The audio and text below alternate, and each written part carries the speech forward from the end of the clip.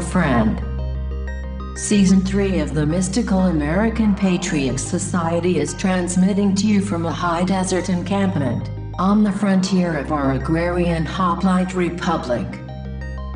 This is a variety program for happy warriors who are getting some seriously bad vibes from the deranged post-Christian technocracy. Grab a tankard of yak's milk and join us by the campfire as Sumo and Cavi return to shake your surveillance, expel your parasites, and generally have a good time.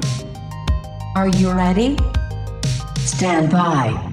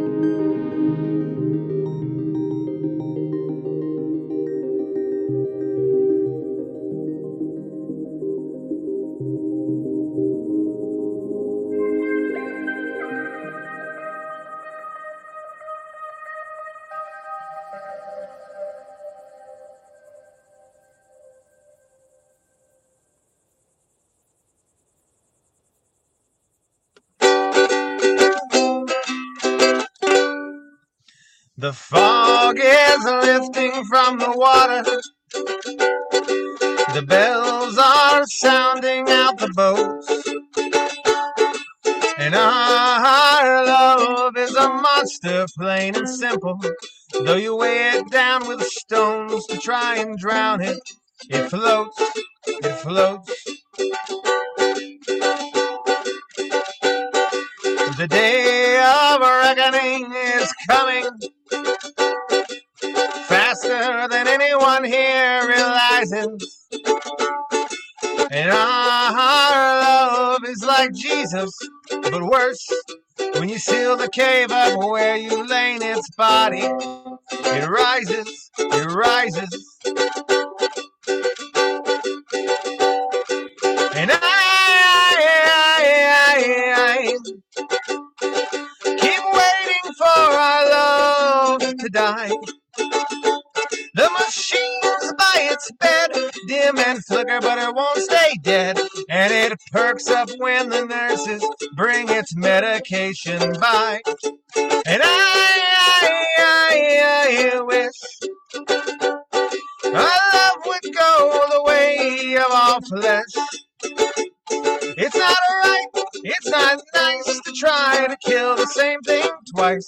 Pack your bags, we are going to Marrakesh. G Court. Hello, Cavi. How are you today? Doing Dear good. one, dear Cavi. Have you heard that song before? I have not. You haven't heard that song? I think it's by the Mountain Goats, but I'm not How sure. It could might mountain goats speak English? That's a good question. It's a good. I don't know how Mountain Goats. Or it might be by the Extra Glens, but I'm not. I know it's not by Martial Arts Weekend. I think that's the cover that I like the best. But it's either by the Extra Glens or the Mountain Goats. I don't like the Mountain Goats. The Mountain Goats are not a good band, in my opinion. People, though, it's weird because it seems like that would be a band that I would like. They seem like they're right up my alley. You know, like a little bit of like someone that just wasn't quite in NPR. Like they were just a little shoved out for being a little too weird, which is sort of where I sit sometimes.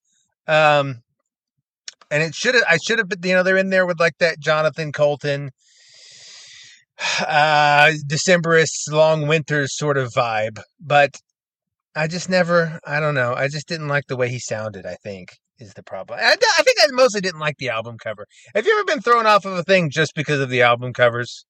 You just couldn't listen to the music. That's me. Most of my music comes from the internet, so I don't know if I've ever really seen much album covers, to be honest.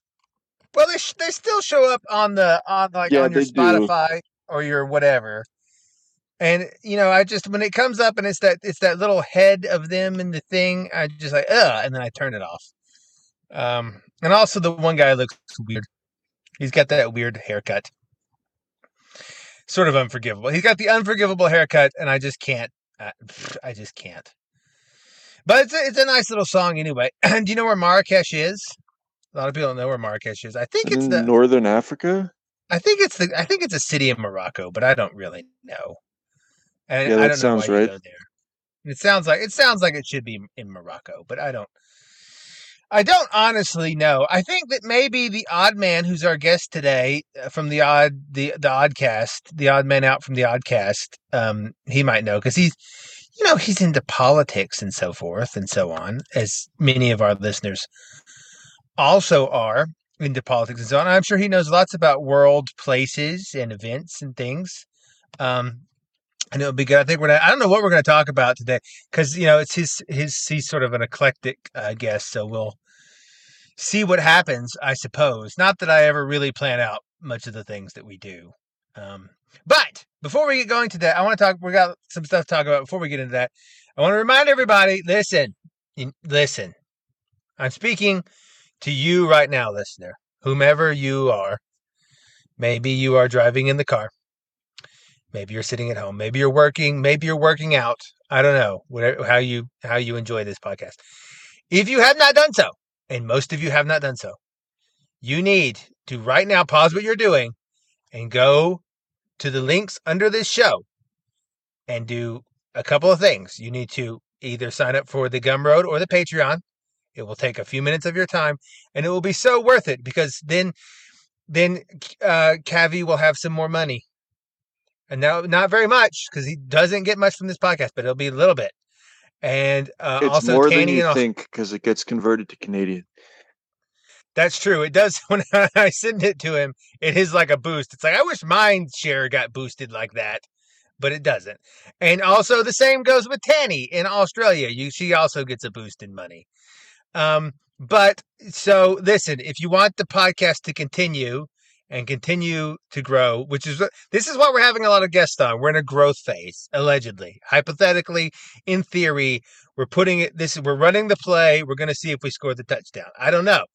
But we're having a lot of guests on to try and get onto their podcast so that people will see their podcast and then come see us on their podcast and then come to this podcast. And we need your help to facilitate to do that. It's not very much money. You definitely can't afford it. It's just that you're a little lazy about signing up. And I know because I also don't want to go through the trouble of going on a new service and clicking the buttons and where's my credit card and finding the number. I know it's a hassle, but just do it anyway. And also sign up for my Substack. That is free if you want it to be, but you also should pay for that. Anyway, there's the sales pitch for that. Hello, Cavi. What happened in 1971? Do you know? The whole year of stuff. Well, but what was the big thing? This is a thing. Before my time.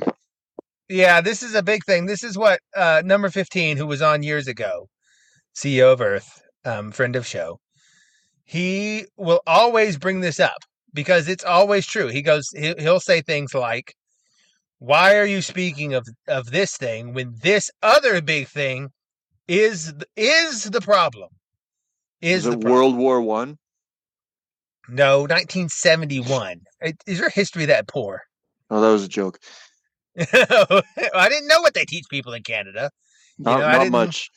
I didn't know if it was you got it confused with the great maple syrup fiasco of '07 or whatever. Well, as we'll learn later, nobody learned anything about any world wars in Canada. Good. Well, that's probably for the best. But so, if you people share graphs, people really like graphs, even though most people can't read graphs. Most people don't know how to read a graph, but people really like to share them on the internet.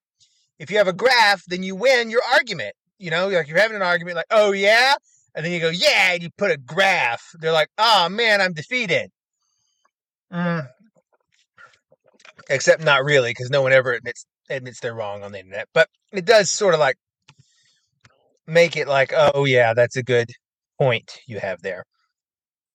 That people like bar graphs, they like pie charts, they like line graphs, they like those candlestick graphs when you're talking about Bitcoins, all the graphs. And if you look at all the graphs, pretty much all of the ones that people cite as like a bad problem, the point where they start going bad is almost exactly 1971. Almost exactly. And a lot of our listeners already know what I'm going to say because a lot of our listeners are libertarian adjacent and this is like their whole thing. But if you look at like when divorce rates started to skyrocket, if you look at rates of single motherhood, if you look at rates of people starting a business, if you look at rates of the divergence between cost of living and people's income, if you look at the electricity, food, and fruit CPI graph, you see the same thing. If you look at inflation graphs, same spot. If you look at cost of living graphs, if you look at the number of when both spouses had to work to support a family, if you look at real GDP per capita per median income, if you look at anything, name a thing that has a graph that looks bad about America, almost always the inflection point is right around 1971. And so many times on that year, exactly. You start to see that's when the spike starts to happen, that or the dip, depending on what you're talking about is good or bad. That's when lines start to diverge that should be merged, like productivity and compensation, or like GDP versus wages, or the ability to own a home and who qualifies. All these things start to diverge in 1971. Everything, right? Can you guess what happened in 1971? Is that when they like took the Bible or prayer out of schools or something? No, that's a good guess. A lot of people like to go to the spiritual route. They like to blame our problems on the spiritual, and I do that sometimes too, but everything is connected. The physical is not disconnected from the spiritual. We're physical beings after all. Give us another one. Another guess. You get 3 guesses. Is that when they made abortion legal or something? No, but abortion does begin to skyrocket in 1971, and it doesn't go back down. It starts to go up, and that starts to be a big thing. Give me another one. I'll give you another hint. This is when beef started to go down and people started to transition over to chicken as their main food. That makes me even more confused now. Well, okay. How about would it help you if I said that in 1970 this is when the great shift happened between like animal fats versus seed oils and vegetable oils?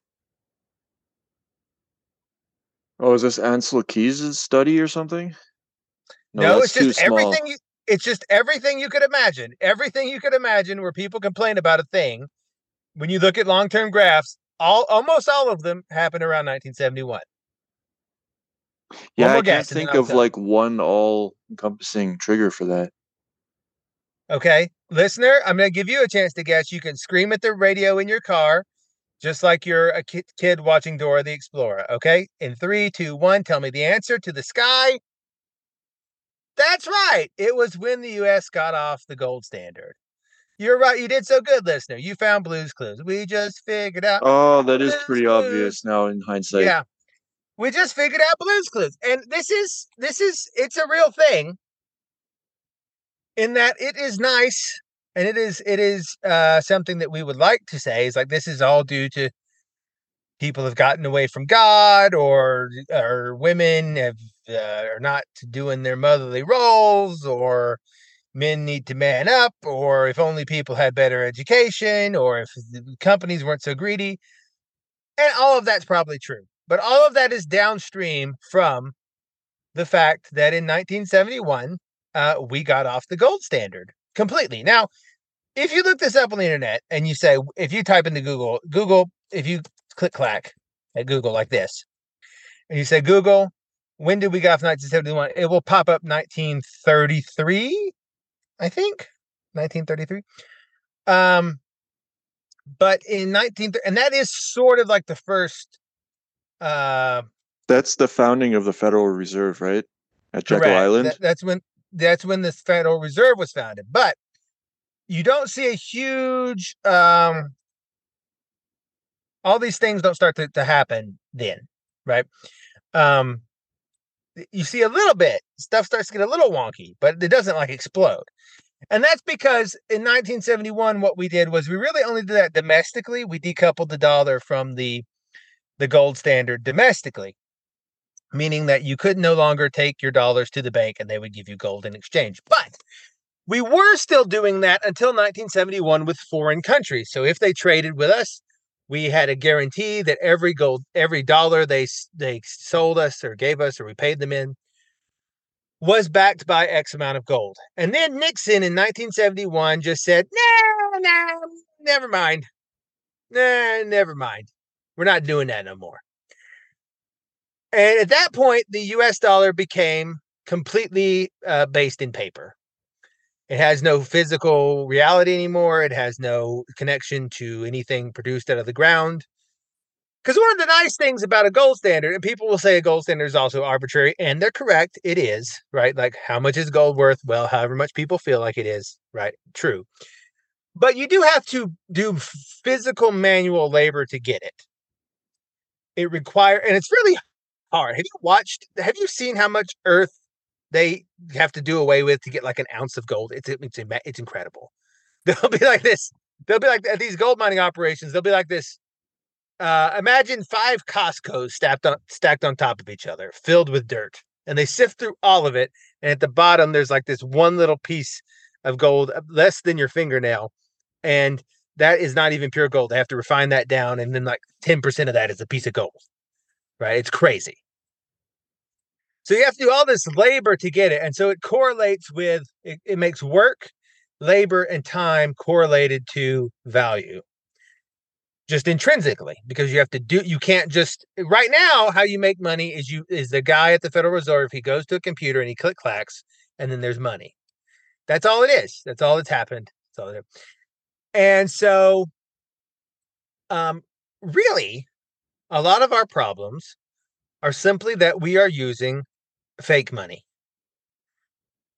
And I wish it was more complicated than that. I wish it was like, oh, well, people need to repent of their sins, and they do, or women need to learn how to be better moms, and they probably do, or men need to stop being such deadbeats, and sure.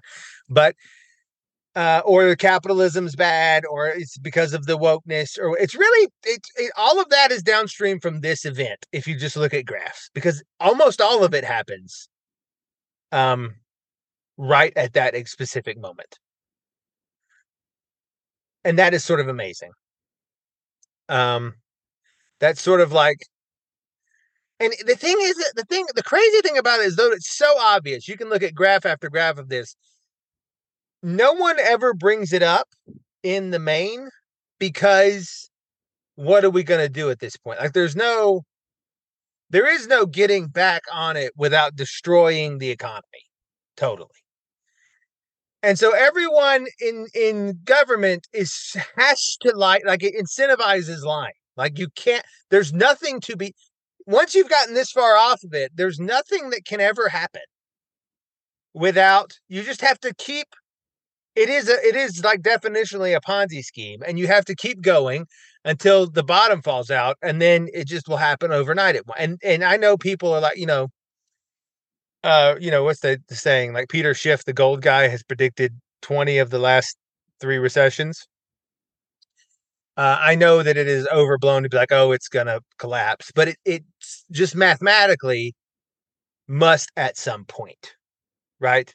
And this is why is this? Why is this make anything the Republicans want impossible? Can you give me an answer?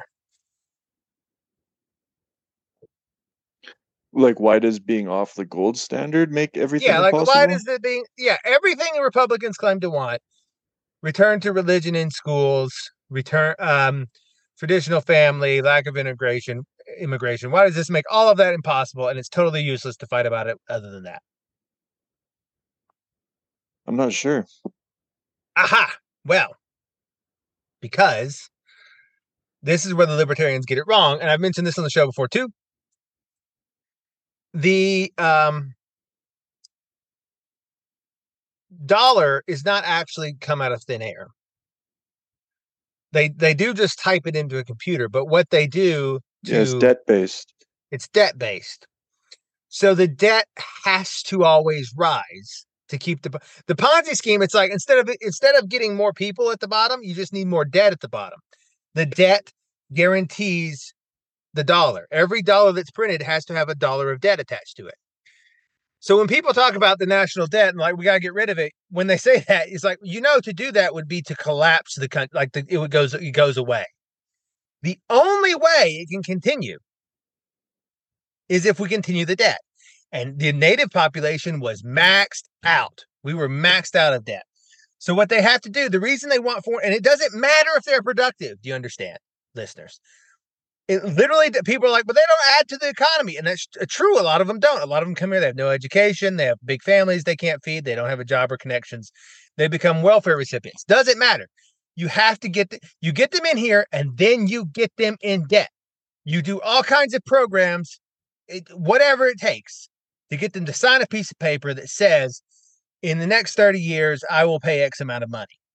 You get them into colleges with unpayable student loan debt, with no way to bankrupt it, and it just goes up forever. You get them in mortgages. You get them in small business loans. You get whatever it takes, because they themselves are they themselves. If something is free, you are the product. And that's why I want you guys to sign up for the Gumroad and stuff, because I don't want to have to start selling your data to China, which I will do.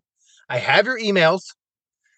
I can sort of find your IP addresses from the people that I can sell your data to China. And I don't want to do that, but I may have to start, because people need to start supporting the things that they need to start paying for it so they don't become the thing that's sold. You either produce the commodities or you are the commodity. And so all the immigrants we bring in, they are the thing we are selling. It is a roundabout form of slavery, which is the great irony. It's so funny. I sort of admire all of the way the liberals, the left, has sort of word spelled all of this stuff around, because they get you so upset about slavery while they're actively enslaving most of the world in a debt scheme where you can never get out of it. You can never offload your debts. They want to make it so that bankruptcy is impossible, negative interest rates, all these things. And they go, and slavery is bad as they're doing it. It's brilliant. It's Machiavellian. It's sort of praiseworthy. Like, hey, good job. That's a great scam. Ponzi himself would be proud. But so that you can't do any. This is why you have to have a forever war, because we're not giving Ukraine money. We are loaning Ukraine money. We're loaning Ukraine billions of dollars. And then when the war's over and whatever little scrap of blown up ground they have left, they'll be indebted to us for life, for multiple lives, for generations. They will have to pay off this debt and its interest. That's a way we can print more money. You do the same with, you want to go to war in an African country, get them in debt, get them to print money. That's the main purpose of NATO, is you get people in debt and you get them to send us money. That's how the economy functions. And the entire Western world has sort of signed on to this because they all trade in US dollars. And so there's nothing to do. Well, there's nothing to do.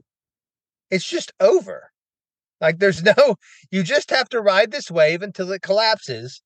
And the collapse will be so hard and so bad. I don't know when it'll come. Will it come next year? Probably not. Will it come in 10 years? Maybe. Will it come in 50 or 100? Probably. But it will happen, because eventually this scheme will stop. This is why we have to go to war with Taiwan. We have these things where we just get these other people and we like, if Russia started a war against Europe, it'd be the greatest thing that ever happened for the dollar. because we could sell, quote unquote, meaning we could give, quote unquote, all this material aid to Europe and lock them into another debt cycle, because they're some of them are still paying off their loans to us from World War II. That's how this got going. Some of those countries are still paying off their loans to the United States from World War II. And so that gives us all this more money we can print. And there's no way to rectify the situation. And I don't want to black pill people, but you're not going to get a scenario where you have wages tied to productivity again. You're not going to get a scenario where you have divorce go back down, because all these things are interrelated. Once you start making people in debt, everything starts to go bad. They start to get relationships get strained because they have to work all the time to pay off the debt, and what they paid off, they barely paid off anything because the interest went up. They don't have time to spend with each other. They drift apart. They're spending all the time at work, and they fall in love with someone at work, and it's just the whole thing. And then the kids are raised and they have the trauma from that. So then they become furries and they get on the internet and they shoot a school. And it's just this chain reaction of things which are a problem. And then the immigrants come in and people are like, well, you need to work because I'm a dumb conservative and I think that money comes from working. And it hasn't since 1971. It's not come from working since 1971. And you say, they need to work. We need skilled immigrants. No, you just need bodies to enslave. That's how this system functions. And so you pull them in here and you say, we shouldn't. And we're going to stop them and build the wall. And it doesn't happen. And Texas pretends like they're going to do something. They never do anything because they can't do anything, because instantly, and this happens in Europe all the time, they elect some far right wing popular. It just happened in Italy. That lady, I forget her name. She's like, I'm going to send them back. I'm going to put them on the boats. I'm going to stop the boats, and then she wins and everyone's like, yay. And she gets in office and like, great. And the accountant for the state sits down with her and says, look, I loved your speeches, really did. But look at these graphs. Do you see the graphs? There's nothing we can do. Do you want to be the person this all falls apart on? Do you want the mobs coming after you when they can't afford their bread because you sent everyone home we needed to enslave for the money? Do you want your head on a pike? And they say, no, not really. Then you get with the program and you put the people in the boats and you bring them over here. Otherwise, this ship is going to sink. And I don't mean the ones in the Mediterranean. And that's just what it is. That's why there is no winning, right? There is no winning here. That's the great message. There is no winning, so you can stop trying and care about something else for your life. Something important. You can learn how to play an instrument. You can go to church more. You can spend time with your family. You can do anything other than fret about politics because it's a waste of time and you will not win. That's the beautiful message. That's the freedom. That's the freedom. And you have more time to sign up to go to the Patreon, because what else are you going to do? What else are you going to do? You're not going to win. Sign up for the Patreon and the Gumroad. Just go do both. Sign up for both. Give us in both ways. That way, if one gets canceled, you still have the other, right? And maybe one day you'll even get something for your donations. Maybe we'll be one of those podcasts that has extras. But to get there, you have to be able to justify the time that you spend, and I just don't see it yet. Maybe we will in the future. Did any of that make sense? You had something you want to tell us about the craziness of Canada, who doesn't learn anything, which I could have told you that Canadians have memories even shorter than Americans. Oh, you're going to love what happened this week then. Tell us. Okay, so I guess Zelensky was visiting Canada to ask for money from us or something this week. Mm-hmm. So during Parliament, they decided to bring in a Ukrainian war hero who fought the Russians, and they gave him a giant standing ovation. Oh, I did see this. Yeah, the problem, though, was that this Ukrainian war hero fought the Russians during World War II. And apparently not a single person in the Canadian government knows their history. Mm-hmm. Because it turns out that this guy was a literal Nazi Waffen SS soldier from a unit that committed actual war crimes. And now that the country of Poland knows he exists, they are demanding he be extradited to Poland to stand trial for his crimes and thrown in jail for the rest of his life. He's like 98 years old. And does he live did I get right? He lives in Canada now? I'm not sure where he lives. All I know is Poland wants to throw him in jail.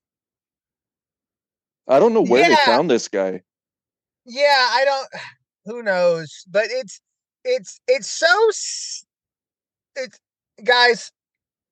A lot of people fought for the Axis, and all of them that did it weren't genocidal maniacs. They didn't even know what was happening in Germany.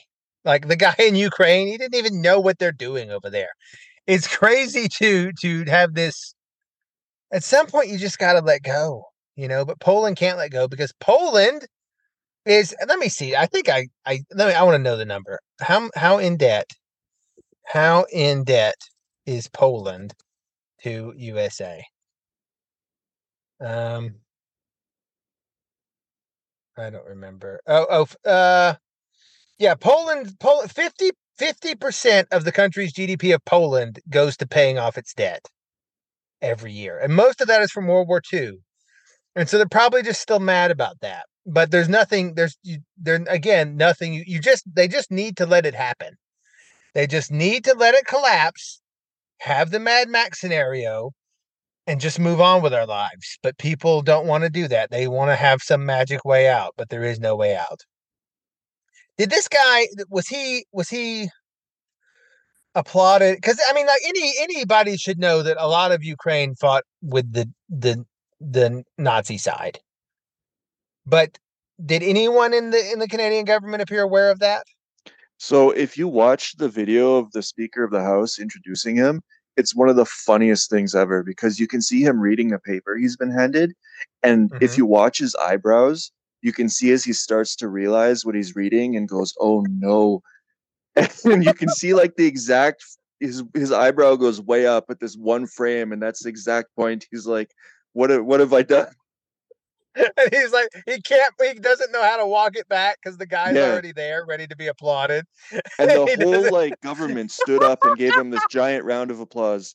And now they're trying to blame the speaker, and he's resigned, but it's not Yeah, his fault. Like, so this is what I don't understand is like not a single person even thought to look into this guy's background or anything. They just saw, oh, he fought the Russians and he's Ukrainian. Let's bring him in.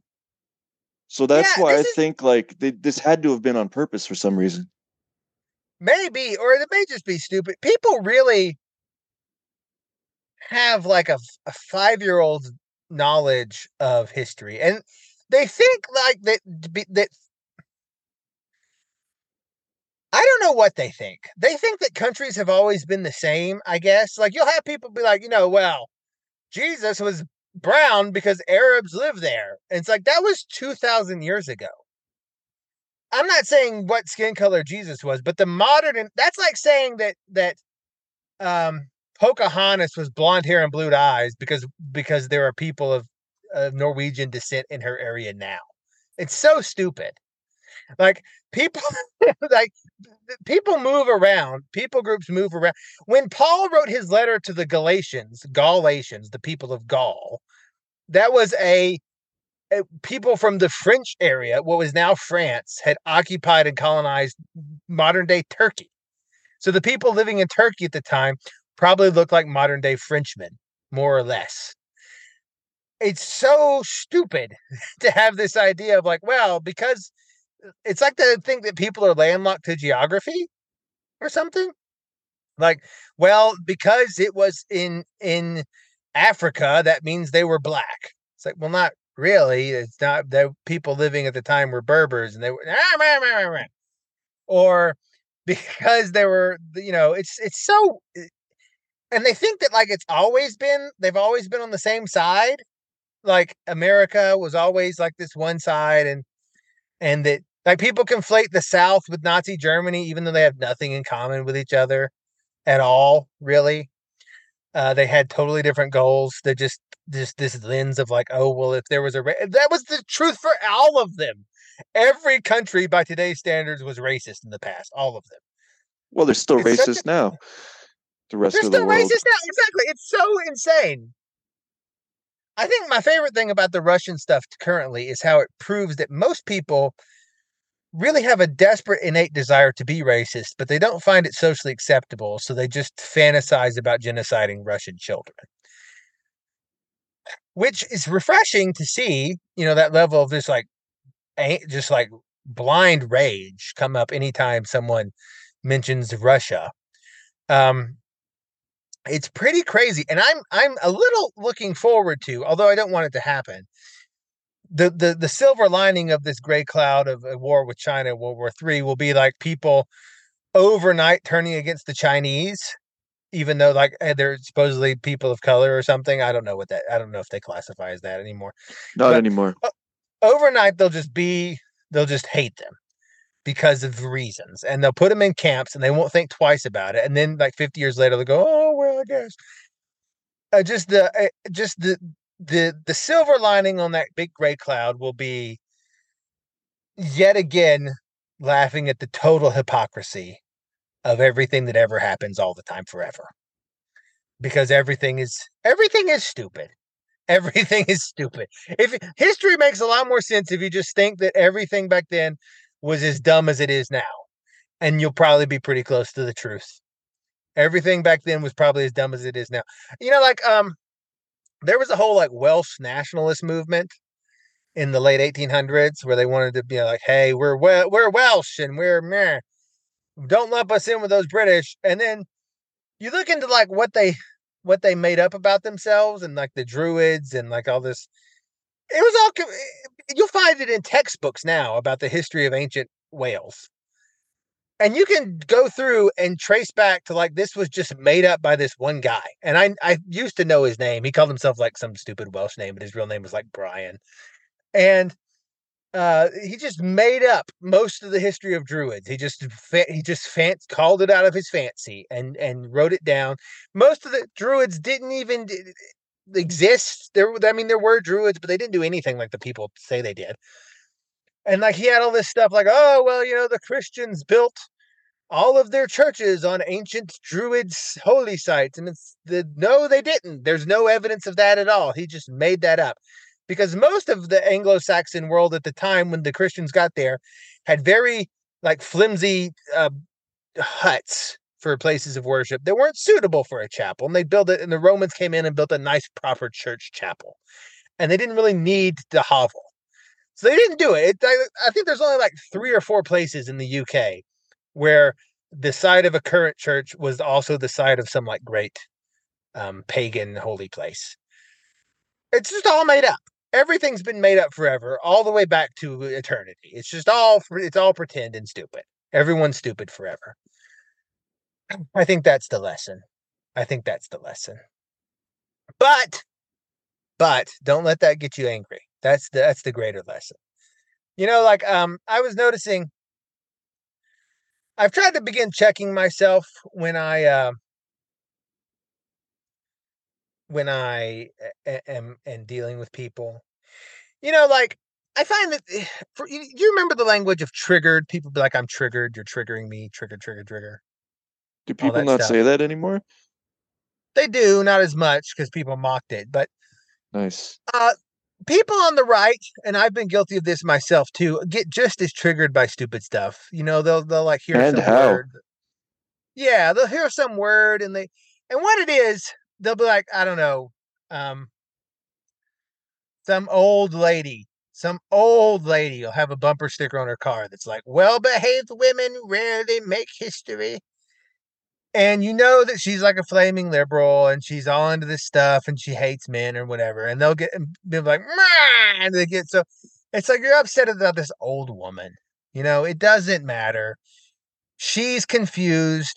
She's invented in her head a headcanon of oppression that isn't real and that hasn't occurred, mixed with some bits of true fact. And she's just a confused old lady. And getting upset about such things really just reveals a weakness in your own constitution and character. You don't know who you. It's like me and Tom talked about the other.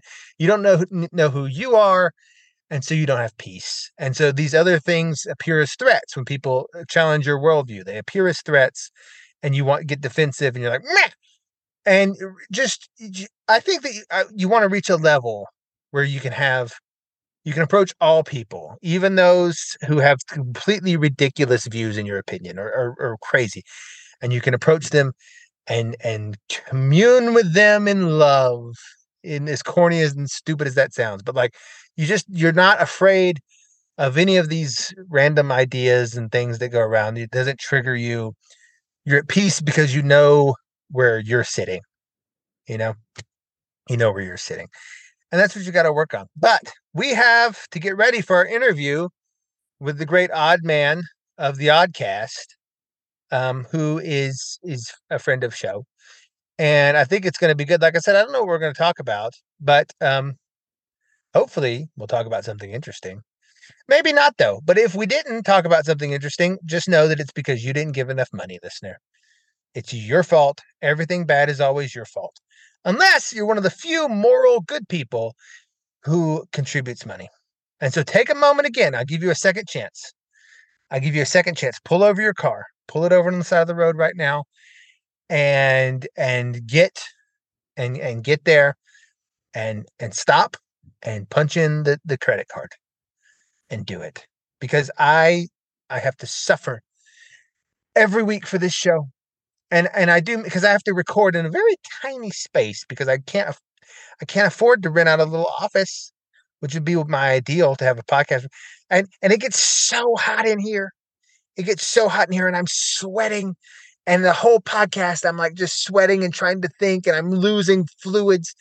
And it's because of you. And one day I will die in my podcast studio, my cramped little podcast studio, like a tenement immigrant in New York City in the 1890s, in my sweatshop as I pump out podcasts, like with my bleeding fingers on my keyboard. And I will die here, and it will be your fault, listener. It will be your fault. But you can save my life and the life of children like me by donating a few dollars a month, in the arms of an angel. That's what we need. And so I love you, but I love you more if you contribute. Please enjoy the interview. Hello, Oddman. Do you like my bear? I'm a bear now. I love it. I've transitioned to being a bear. Zoom has this new feature where you can use like a memoji sort of thing, like on the Apple iPhone. Yeah. And return you into like a bear or something. But it does it but now Zoom does it, and it seems to be pretty good. And so I've just decided to video chat as a bear. I did before you joined. It allows you to make your avatars, and I did make like the most perfect racist black man, and I thought about coming here doing digital blackface. Like he looked like an Aunt Jemima character. I can't imagine they'll let this feature where you can create your own go for long, because you can make it look really, really quite racist if you want to. Like an old Disney cartoon. Bald head, black, giant red lips, like blood red lips, like I just eaten a ketchup packet or something. And so I thought about doing that, but I thought, no, that might be a bit much. So I'll just do a bear and a hoodie. They have two options. They have various animals, and each of them have shirt or hoodie. So I went with hoodie. Not to be racist, just because I thought the bear looked a little better with a hoodie on. So Oddman Out is our guest today, and the host of the what would you call it? Beautiful, illustrious, the illustrious podcast, the Oddcast. And it's are you still on, or were you ever? I think you are on ACR. Yes. Yeah. Yes. You still are. We are both podcasts on the Alternate Current radio. I think his podcast gets way more traffic than ours does. However, I don't know about that. So because you have you do like a podcast that people want to listen to, unlike this show, where we are just here, I guess, for our own amusement is all I can figure. But you are you do a lot of like politics and like meta politics and so forth and so on. So I guess number one question, how did you get involved with doing that? Because that's like a standard podcast question. And then two, what is the solution to America? Because I just spent a whole intro to this one saying there is no solution, but maybe you will give us a better solution. Oh, man. Well, as far as starting the podcast, I'd been interested in politics since just before 9/11. And then when that happened, I got really into it like a lot of people and was like, what's this Democrat versus Republican thing? Because I didn't even know what that was about. How old were you when this happened? When 9/11? See, how old was I? I'm 47 now. So how old? Right. Oh, don't make me do math, but you can go back now. What's You'd probably be like, what, 25? Yeah, around 20. Yeah. Around 25. Right. So you were a young man who was like, something is up. That why is there an inflated tire wheel on the ground? Or were you? Did you even get into conspiracy at that point? I did not. Funny thing too, I was in a band at the time. My brother and I had a band for like 10, almost 11 years. It was called The Conspiracy. You have the voice of a person that shot his voice playing in a band. And I mean that in a good way. I mean that in a good way. Yeah, I did. My hearing, my voice, I think some of my health. It's more damaging to be in a band than it is to be in like the military on average. The injuries you can suffer in the military are pretty extreme, including up to death. But almost every pro musician like loses their hearing and their voice by age 42. Oh yeah. Yeah. It's crazy. And sometimes their mind. Yeah, and their mind also, especially if they're in the drugs and sometimes other parts, depending on how many STDs they acquire. Right. Yeah, I managed to kind of slip out of that one, thank God. But we started the band and we called it The Conspiracy because I guess it was around the time of the, was it the Whitewater? That was Clinton, right? Whitewater. Yeah. And so we were hearing that word bantered about on the news, and I looked up this Bible verse because we were looking through the Bible because a lot of bands, like heavy metal bands especially, get their names from the Bible, Right. And so we were looking up all these cool names. We weren't like super heavy, but we were like kind of punk, and we kind of mixed in metal too. But anyway, long story short, it was this verse that said, "Do not call conspiracy everything this world calls conspiracy." And I thought that was interesting, and I didn't really understand it, but what the heck, we call our band and everybody liked it and we called it that. And, but anyway, long story short, when 9/11 happened, I got obsessed with politics for some reason. And, I'd post on social media, when that came about, even on MySpace, I remember posting stuff about politics and people were like, that was before people were doing that, and they were like, what are you talking about? But, yeah. And then, like just one thing led to another. And I got on Instagram about 3 years ago, a little over 3 years ago. And this one guy kept telling me, man, you need to do a podcast because your posts, I can tell a lot more. And this is not the platform for you. You need something where you can, kind of do something long form. And I was like, I don't have the voice for it. Nobody wants to hear like another Southerner. That's what people told me too. And that is a polite way of saying, go somewhere else so I don't have to look at your stuff. Yes, that's what it really is. It's like, hey, don't put this on Facebook or whatever. Right. Make somewhere where we can ignore you, which is what they want. Right. I'm okay with it. Yeah, and I know that a lot of people felt that way for sure, especially my family and old friends. But well, maybe not my family, but the fortunate thing is if you make people mad on the internet, here's the truth. Log off for a couple of weeks and everyone will forget you ever existed. Yeah. It doesn't matter. It doesn't matter. Just go away and they'll go on and be mad at something else and completely forget about you. Yeah. It's totally fine. Yeah. And no, you're fine. Okay. But this guy kept telling, he started sending me, I didn't even know this guy and I can't even tell, his name was Subliminal on Instagram. Oh, yeah, he's not Subliminal. on there. Yeah. And he's not on there. As far as I can tell anymore, but I think he went away. I think he was assassinated or he just decided to do something worthwhile with his life. Yes. Let's hope it was the latter. Yeah. But you never know. But you never know. He kept telling he started sending me voice messages and he had this awesome deep voice. And I was like, you, my friend, need to do a podcast. Nobody wants to hear a Southerner do a podcast. They think we're all idiots, and he's like, no, it will make you even more, I forget the word he used, endearing, I think, or something like that. So long story short, I dropped the hammer and did I think maybe a 15 or 20 minute podcast. And I think I played background music during the whole thing. And what year did this happen? So that was about 3 years ago. Okay. Yeah. About the time we rolled out this show ish. Yeah. Maybe just a little bit longer than. The problem is that we both missed the boat. The golden age to start a podcast was like in 2009. Oh yeah. And you could have done it about anything and built up an audience and then just coasted on that for the rest of your life. Right. But we were like a decade too late. Right, exactly. Yeah, because now, suddenly, especially after Trump, there were like 10 billion podcasts, so right. Everybody started kind of getting the hang of it.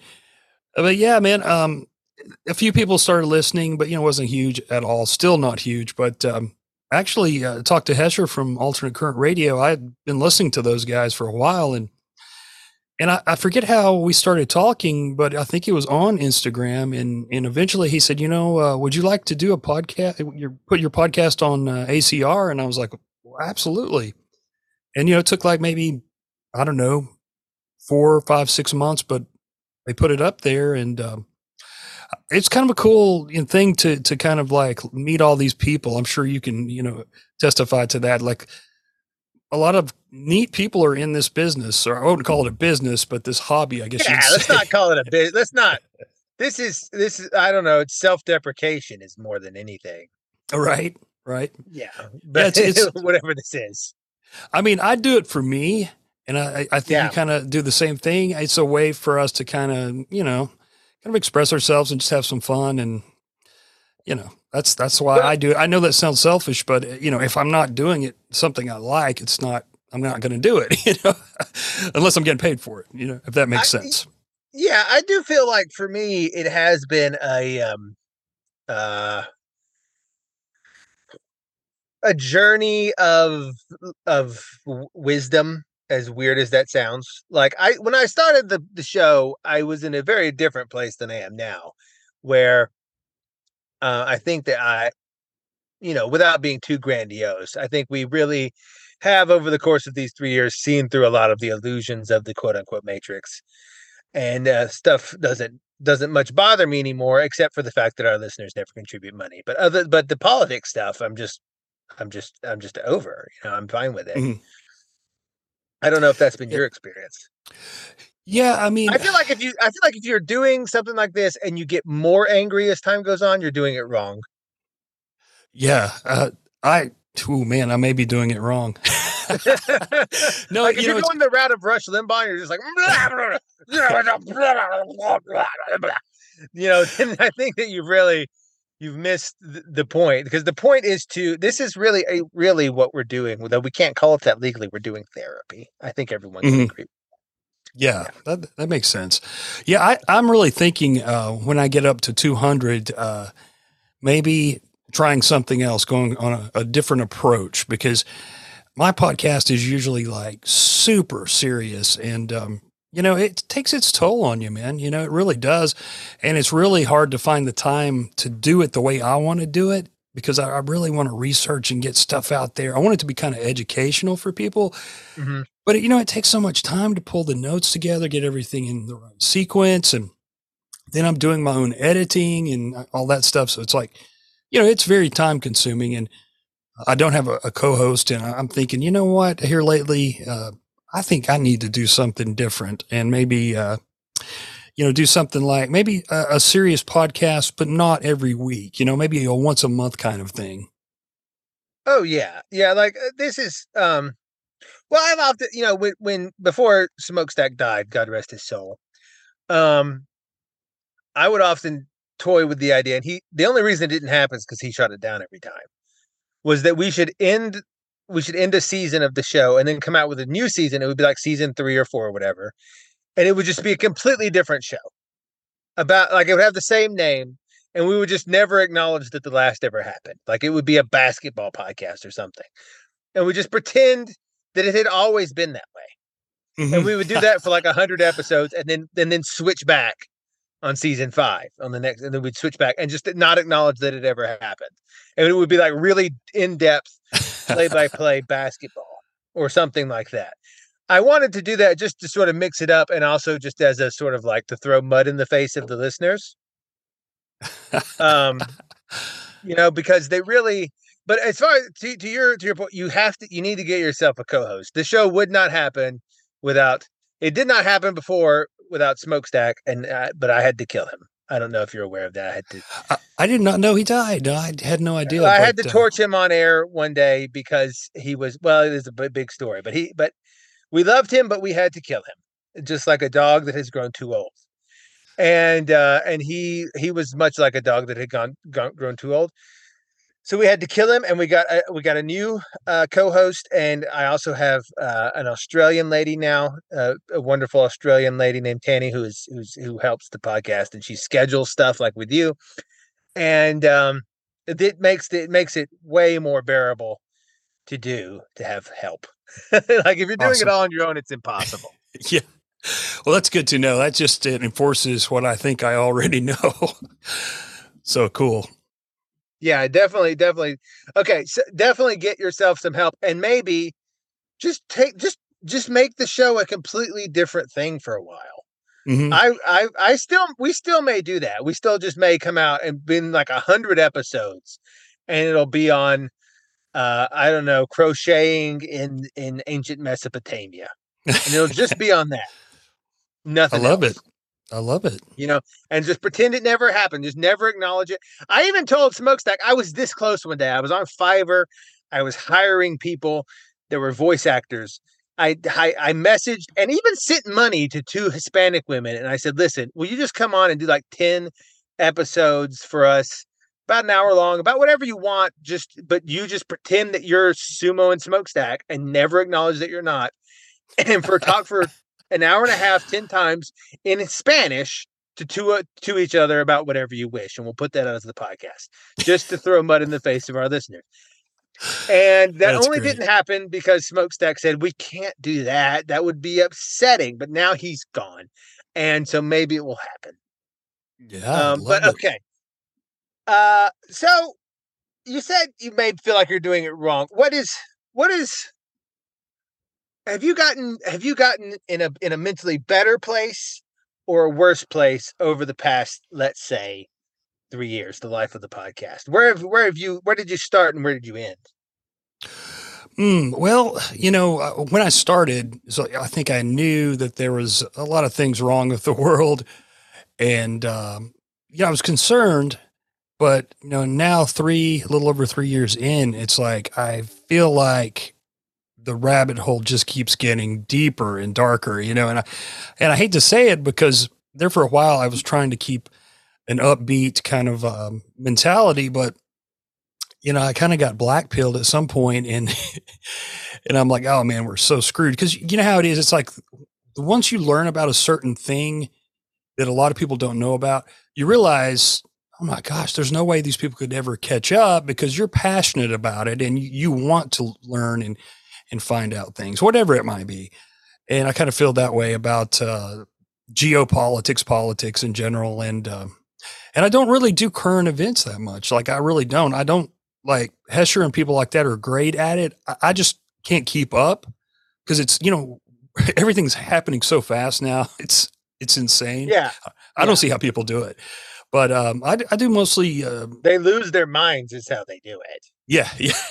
Yes, yeah. I think. Yeah, definitely. It will definitely get to you.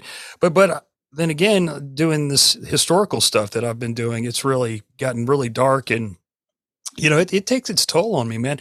It gets depressing, but I have a lot of people, not a lot, but people that listen that are very encouraging, and they're very interested in it, and they spread the word and different things like that. So that gives me the kind of that makes me want to continue it, because of that.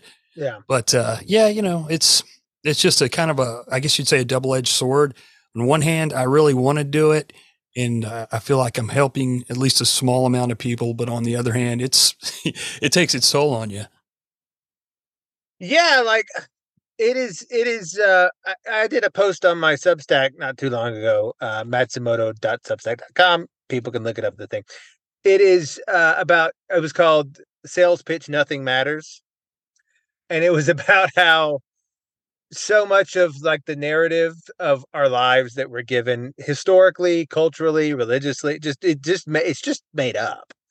And once you sort of see that, you can't unsee it. And then how do you proceed from there?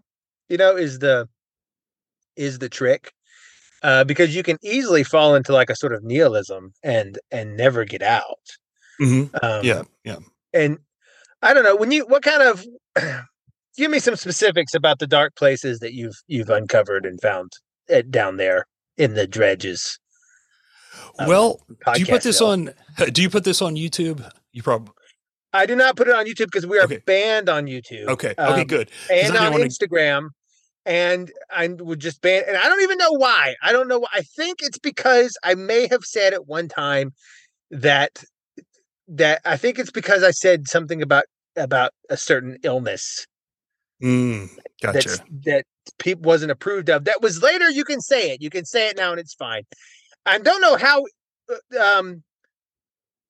Cavi made us an Instagram that was instantaneously banned before we even put any content on it. It was just like we just made it, and it was just like, well, we know you guys, you're banned, and so now we just exist on these other dumb platforms that exist, like Rumble and so forth and so on, and Spotify, which is normal, I guess, and Apple, but no, not on YouTube. Gotcha. I didn't want to, say anything that might get you. When we have the Hispanic women come on, we will put them on YouTube. Gotcha. Okay. That sounds good. Mm-hmm. Yeah, I say, I've looked into a lot of stuff, like a lot of secret societies and NGOs and different things like that. But I think I kind of feel like I almost made a mistake, although on one hand, I'm glad I know, but I started down the Zionist rabbit hole. And the reason I started down it is because I found out one of my grandmothers was Jewish, and that my brother and I. That would never cancel it. We've been infiltrated. That's what, it's a Jew. He's a Jew. Yeah, exactly. Yeah. I'm don't worry. I'm a self-hating Jew though. But no, I'm fine with Jews. I just think it's funny how much Jews come up in conspiracy theory. I know why. I know exactly the event in history that tied them to conspiracy theories forever, which is unfortunate, but it's also sort of comical. Yeah, no, definitely. It's so funny when a person that's into conspiracy theories finds out they're part Jewish. It's the greatest thing in the world. It happens like every time, because I may be part Jewish. I don't know. I don't think so. But I think there's something in a Jewish mind that tends towards. That's why it's in the Old Testament. It's like, hey, don't look too into conspiracies, dummy. Yeah. It says that in Isaiah because Jewish minds have a tendency to do that. I don't know why. Probably as a survival mechanism, because people did tend to conspire to kill them sometimes. And so they had to be on the lookout all the time. And so maybe I am a non-practicing Jew. I forgot it in my lineage, and that's why I have this conspirator. I don't know. I can't prove that. It could be. And here's the funny thing: like none of our family, he and I both didn't grow up around that family, and so nobody ever mentioned that, and nobody's mentioned it since. But we gathered, we started looking at her last name, and then we started looking into where she lived and stuff like that, and we're like, oh, okay, this is interesting. So anyway, that started getting me really. You mean Grandma Hebrew-Berg was Jewish? Yeah, they hit it very well. I didn't know. Yeah. But it got us both, or mainly me, into looking into stuff, and I looked in to some things a long time ago, but I don't know, man. I've done like a 10-part series now on it, and I've got 2 more shows. In fact, one I had almost complete last week, and my computer went haywire, and even the card on my Rodecaster shorted out. So I'm like, man, I don't think somebody wants me to get this out.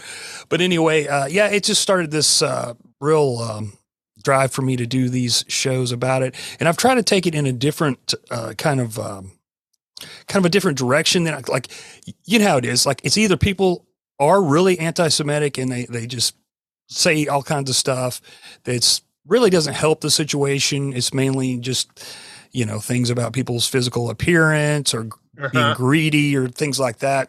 Yeah. And I wanted to do it in a more historical way and really delve into stuff. So I started getting all these books by Jewish authors. And I had no idea what I was going to uncover. But anyway, I'll just say it like this. It's insane. It's a never ending, like once you start to look into it and you start looking into the last names and different things like that, and then you start looking into the presidential administrations, and then you're like, oh my God, I didn't know they were, Jewish. And you just all of a sudden realize, oh my God, this is a small, tiny amount of people, like a 2%. I think it's like 2% in America or something like that. Very small.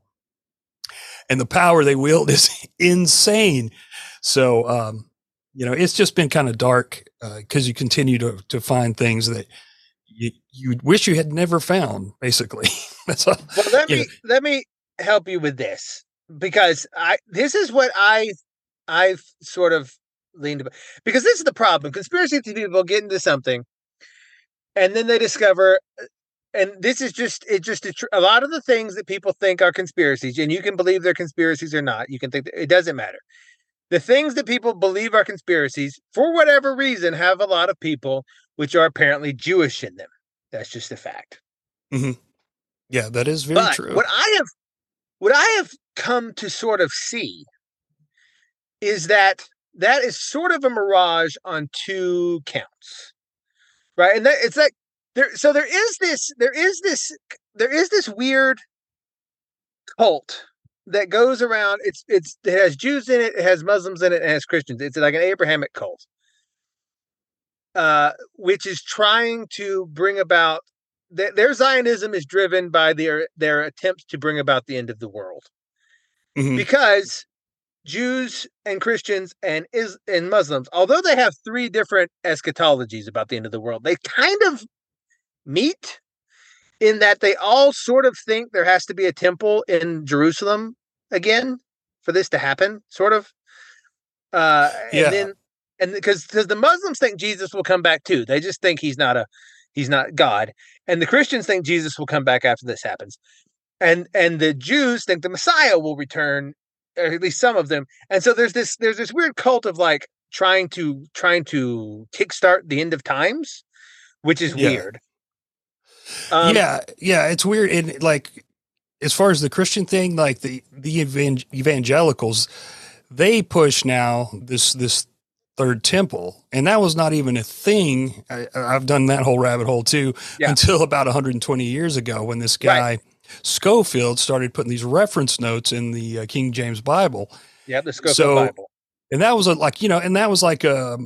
they were the minority, the people they call, dispensationalists. That was a minority. And now, thanks to like Tim LaHaye's Left Behind series and those kinds of, like Hal Lindsey and these guys they kind of made prophecy into kind of like almost like an entertainment. They kind of sci-fi type of thing, and they made it popular. And so now the majority of evangelicals push this third temple thing, but that's not biblical, if you actually look into it. But there's this weird cult that believes it and is trying to make it happen. Oh yeah, for sure. That's the thing. There's Muslims that also do that in a weird way, and Jews.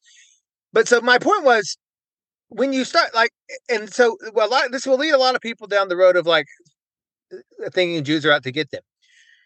But what I tend to believe is that there is, like I said, there's this weird cult. I call them Luciferians, and a lot of them, they really do just call themselves Jews so that if you talk about them, they can go, you're anti-Semitic. But they are not Jews they just pretend to be like that. Like I don't know who to say exactly, because it's hard to say who specifically, but a lot of these like people that people suspect of doing really evil things, I think that their Judaism is just made up. I think that they're using the Jews as a liability shield, as like a scapegoat. They're saying, oh, they're just putting on a front and being like, and I think that's why it's so prevalent. I think that a lot of them are saying like, listen, I'm, and then, because then what'll happen is, instead of blaming the bad people then turn their attention towards the Jews, quote unquote. And so they get off scot-free. And so I think that's why I've said that blaming it on the Jews is actually falling for the trick, because it like they want you to think, oh, it's a Jewish conspiracy, and then you get mad at the Jews. And it's really just like 100 or so people who are using this title to pretend to be something they're not. And it's like back in the day, way back originally, Judaism, which I don't think was even mentioned as far as like an actual term until the Old Testament, about halfway through the Old Testament. Yeah, it was the But Israelites before then, and then somewhere along the line they get the name Jew. yeah, from supposedly Judah, so, but anyway, like, that just meant your religion. And now it's like, it means religion, it means ethnicity. It's kind of a blurred line. So you can't, you're not really supposed to talk about anybody who's either one of those. And you've got like, in the States anyway, you've got the Ashkenazi Jews, which is weird. It's weird to me that it's actually spelled Nazi there on the end. That just blew my mind. But I think that's like 90% of the Jews here in America. And that's mostly the ones you're going to see in politics and, like BlackRock and Blackstone and all that, the heads of it or whatever. But, they've done recent DNA studies in the last few years, and they've proved that the Ashkenazis, actually 80% of those, their lineage goes back to Eastern Europe. So they're not really, the Jews of ancient Israel.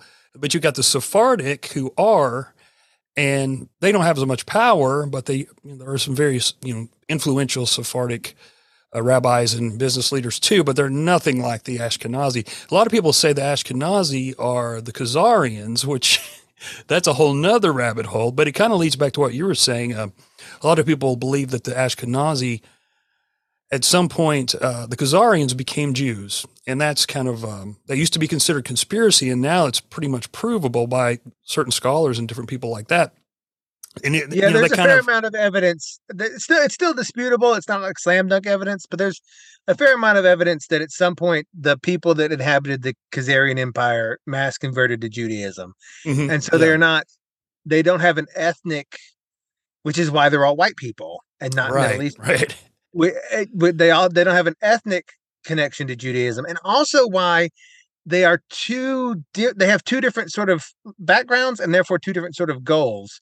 And that's why there's so much conflict between the Jews that actually live in Israel and like the diaspora, quote unquote, the diaspora.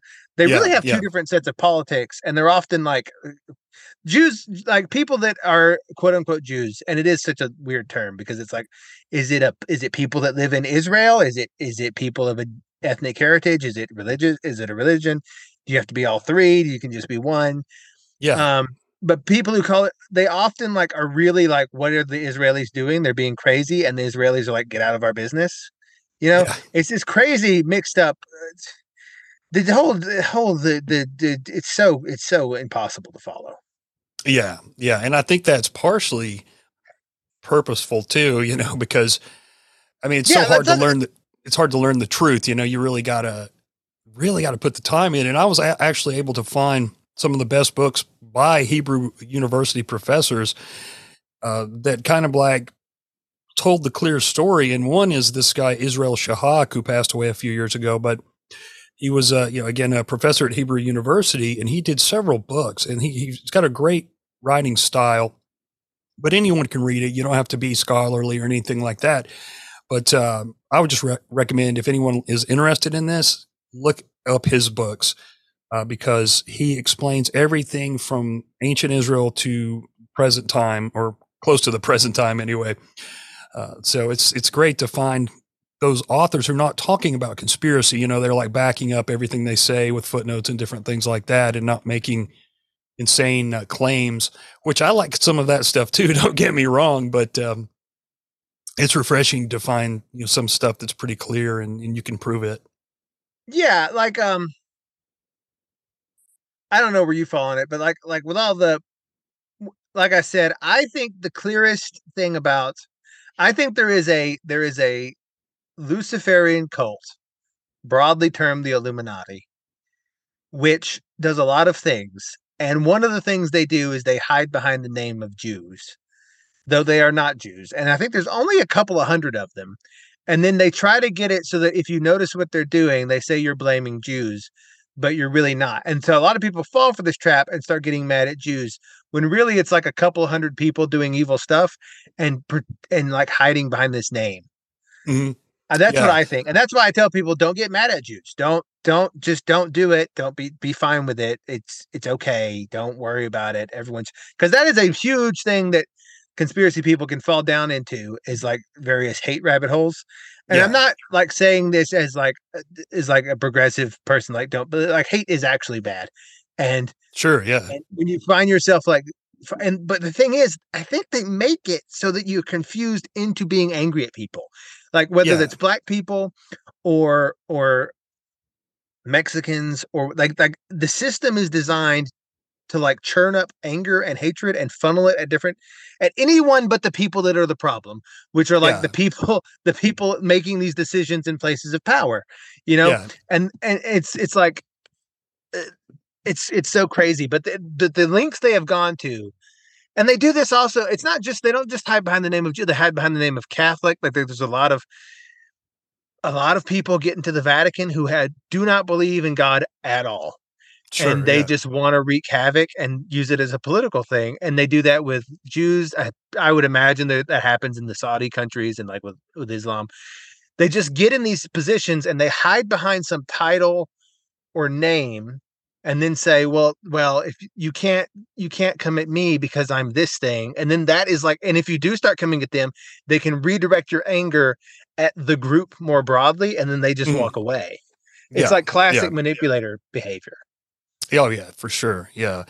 Yeah. You've got to be really clever to talk about this kind of stuff. I've really not gotten that much negative feedback like I thought I would, because I've tried to approach it in a different way than I've heard anybody else approach it, because it seems like people are one extreme to the other on it, and I'm trying to be like, okay, well, here's the information that I've gathered from these Hebrew, mostly Jewish professors and authors.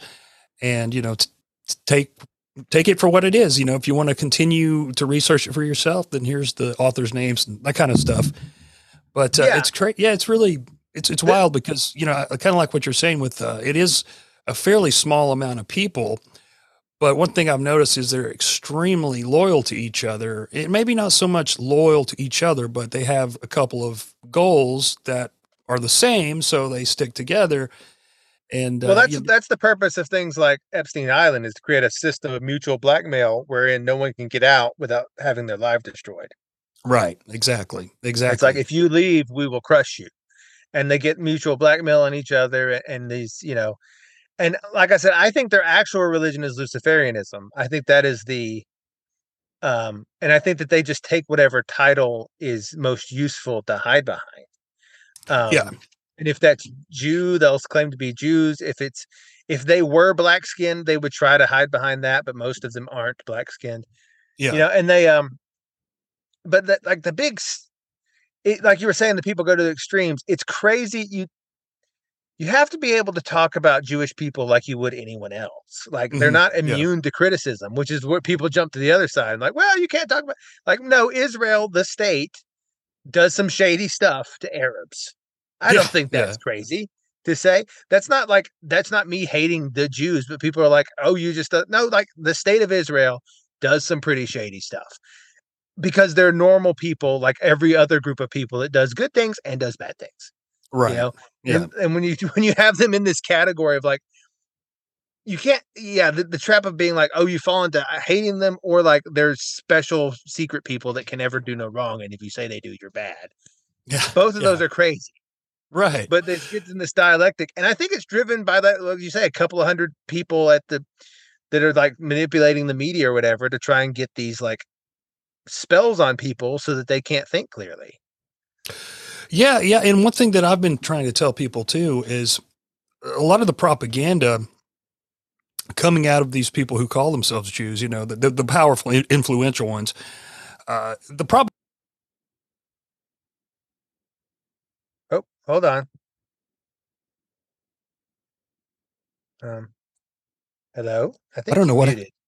I don't know what happened. I'm sorry. You started to speak and you got muted. That's weird. I wasn't even touching anything. That's crazy. Oh man. I may have done that on accident. I pressed some keys. Some keys and I may have, I don't know what I pressed. You're fine. No, what I was going to say was, I've noticed, and I try to tell people, the propaganda is not just, and the divisiveness, it's not just aimed towards non-Jews. for a reason for these people who are powerful to become more powerful, stay powerful, get more, and get more money, different things like that. It's also meant to keep their people, average Jews and Israelis in check, because they got to keep them fearful, and they got to keep them on the edge, thinking the world's out to get them, because that allows them to control them, and I try to get that through to people. 100%. Like the people doing this stuff, they feed both sides. They say, you hate the Jews, and then they go to the Jews and say, everyone hates you. Be afraid, and you have to do more extreme things to protect yourself. And it's these people. They are playing both sides and manipulating people. They do this with black and white. They do this with Jew and non-Jew. They do this with, I don't know, Asians and whoever. It's this classic divide and conquer scheme, and that is the bread and butter of. I call them the Illuminati. I don't know what they call themselves. There is some shadowy group of people that run around doing things like Epstein's Island and with Jimmy Savile, doing and at Bohemian Grove or whatever, that have this weird, crazy religion that involves like these crazy rituals, and they get together, and a lot of them are in positions of government, and their bread and butter is playing people against each other in this way. Yeah, and like. One of the ways that's propagated is to have these things where like you can't talk about people because then it means you hate them. And it's like, that's crazy. Of course, of course, some Jews do bad things. Some white people do bad things. That's like a norm. But people are like, oh, you said something bad about a Jewish person. That means you're anti-Semitic. That's insane. Yeah. And I saw tonight that the biggest ever convention, or whatever you want to call it, by the ADL is in, I think it was this weekend in New York. And you see people like DeSantis, and I think even Trump, signing new non-anti-Semitic, I don't know, laws or something, and they're trying to, I think they changed what anti-Semitism officially means maybe like 2 years ago. It's just really strange. I think they are trying to push where you're not allowed to critique people whatsoever.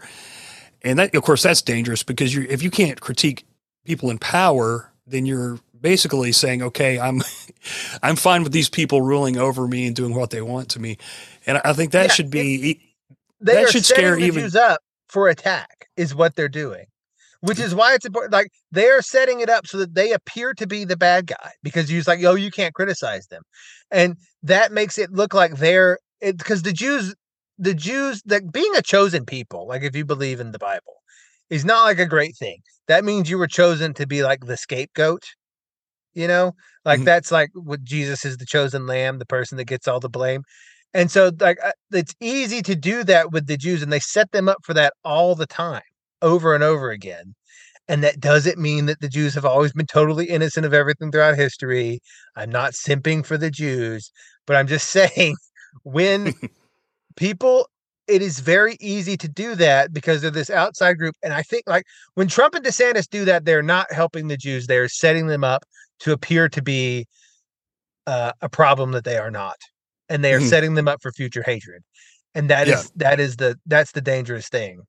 You have to be able to, if you're like, oh, you can't talk about them, that makes people think that they are somehow in control, and they aren't. It's like this.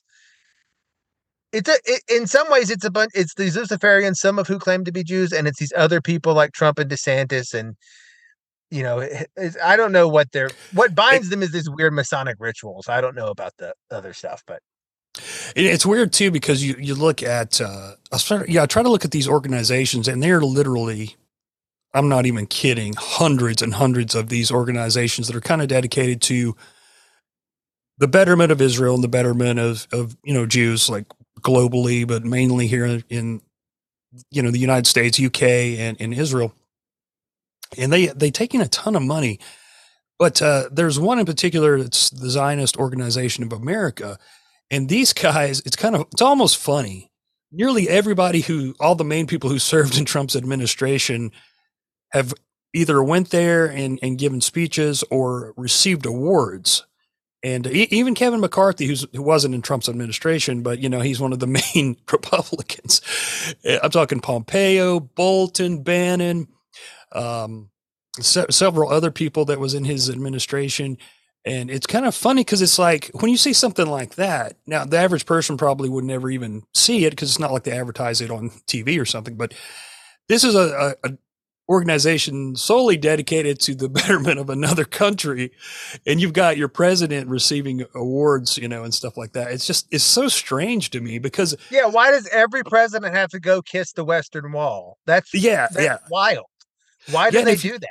And if you look up, and if you look up AIPAC, which is like the biggest Israeli lobby, they get the top people from both the Democrat and Republican parties to come over there and give speeches. So it's really interesting because they do have a lot of influence, and nobody else has that influence, like them. It's just really strange. But, if you say anything, you can get in a lot of trouble.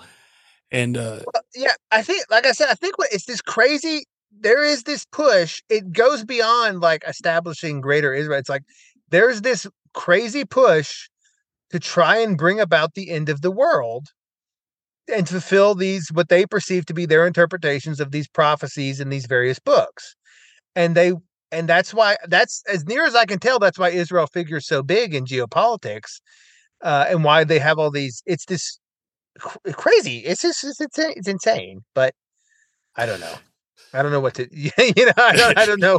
I just want to tell. Like, I think the thing to do is to break the spell of like, no, you can point out when if a bunch of people from your leadership of your country is hyper concerned with some other country and its betterment, you should be able to ask why. And it's not weird. If everyone was being like, hey, all of our elected officials go to Botswana and pay homage to this temple there, you'd be like, why? And they do the same thing with, but everyone's just like, oh yeah, every president goes to the Western Wall and kisses it. Why? Right. And it's honestly, it's mostly Republican presidents that do that because they're funded by evangelicals in a lot of ways, and they believe, a lot of them have this weird belief in I think a biblical belief. It's definitely a recent belief. Maybe they're right. I don't know. In like, this is how you need to bring about Jesus's return. I don't know, but yeah, and it's a funny thing too. I've looked into. There's pretty good evidence that the Wailing Wall was an old Roman fort, but I'm not convinced the Wailing Wall is actually the temple thing. But people like, oh, that's anti-Semitic. No, it's not. I don't think I don't know. Maybe it is. Yeah. It's interesting. It kind of feels like some things may be coming to a head, with maybe this next presidency. I don't know. I mean, it's hard to say, but it's obvious to me that and maybe this is not even the Jews, but like the WEF or whoever, we're in a time of change. They're wanting to change things. They want to change monetary things. They want to change social issues, social things and stuff like that. And it's just kind of a weird time to be alive. It's like, just when you think things can't get any crazier, they seem to always do. Yeah, like I was trying to find a list of presidents' Western Wall. It's crazy how many. Like, here's Bill Clinton at the Western Wall. Here's Bush. Here's Bush Senior, Trump, Obama, Jared Kushner, Bolsonaro. Like, what is going on that they all feel the need to go put their hand in this one crack in the Western Wall? That's just a weird behavior. Like, what does that have to do with America, which is what we're supposed to be here about, right? Yeah. The UN ambassador is there. I mean, the UN Macron is there with his yarmulke on, touching the same crack in the same wall. DeSantis is there. Why? Like, you can find photos of all of these people. Why? That's a valid question, and people act like it's anti-Semitic to ask why do we have this weird obsession with this foreign country? Yeah, absolutely. It's really strange. It's I never really realized, because I grew up and I do consider myself a Christian, but I'm a bad Christian, admittedly, and I'm honest about that. I just try to kind of, I see what Jesus did, and I'm like, okay, I need to try to be a lot more like that. I'm not a lot of times, But I try to be open about it. I'm not trying to like act like I'm better than anybody or, holier than thou or anything like that. But, I grew up in a household where we just kind of took it for granted. You always, defend Israel always, and we never had talks about it. It was just a thing that you did. And, I understand that. I also grew up in sort of that environment. And it's because of that Schofield Bible thing. They put these footnotes in there that people are like, oh, that's what this means. It's probably not what that means.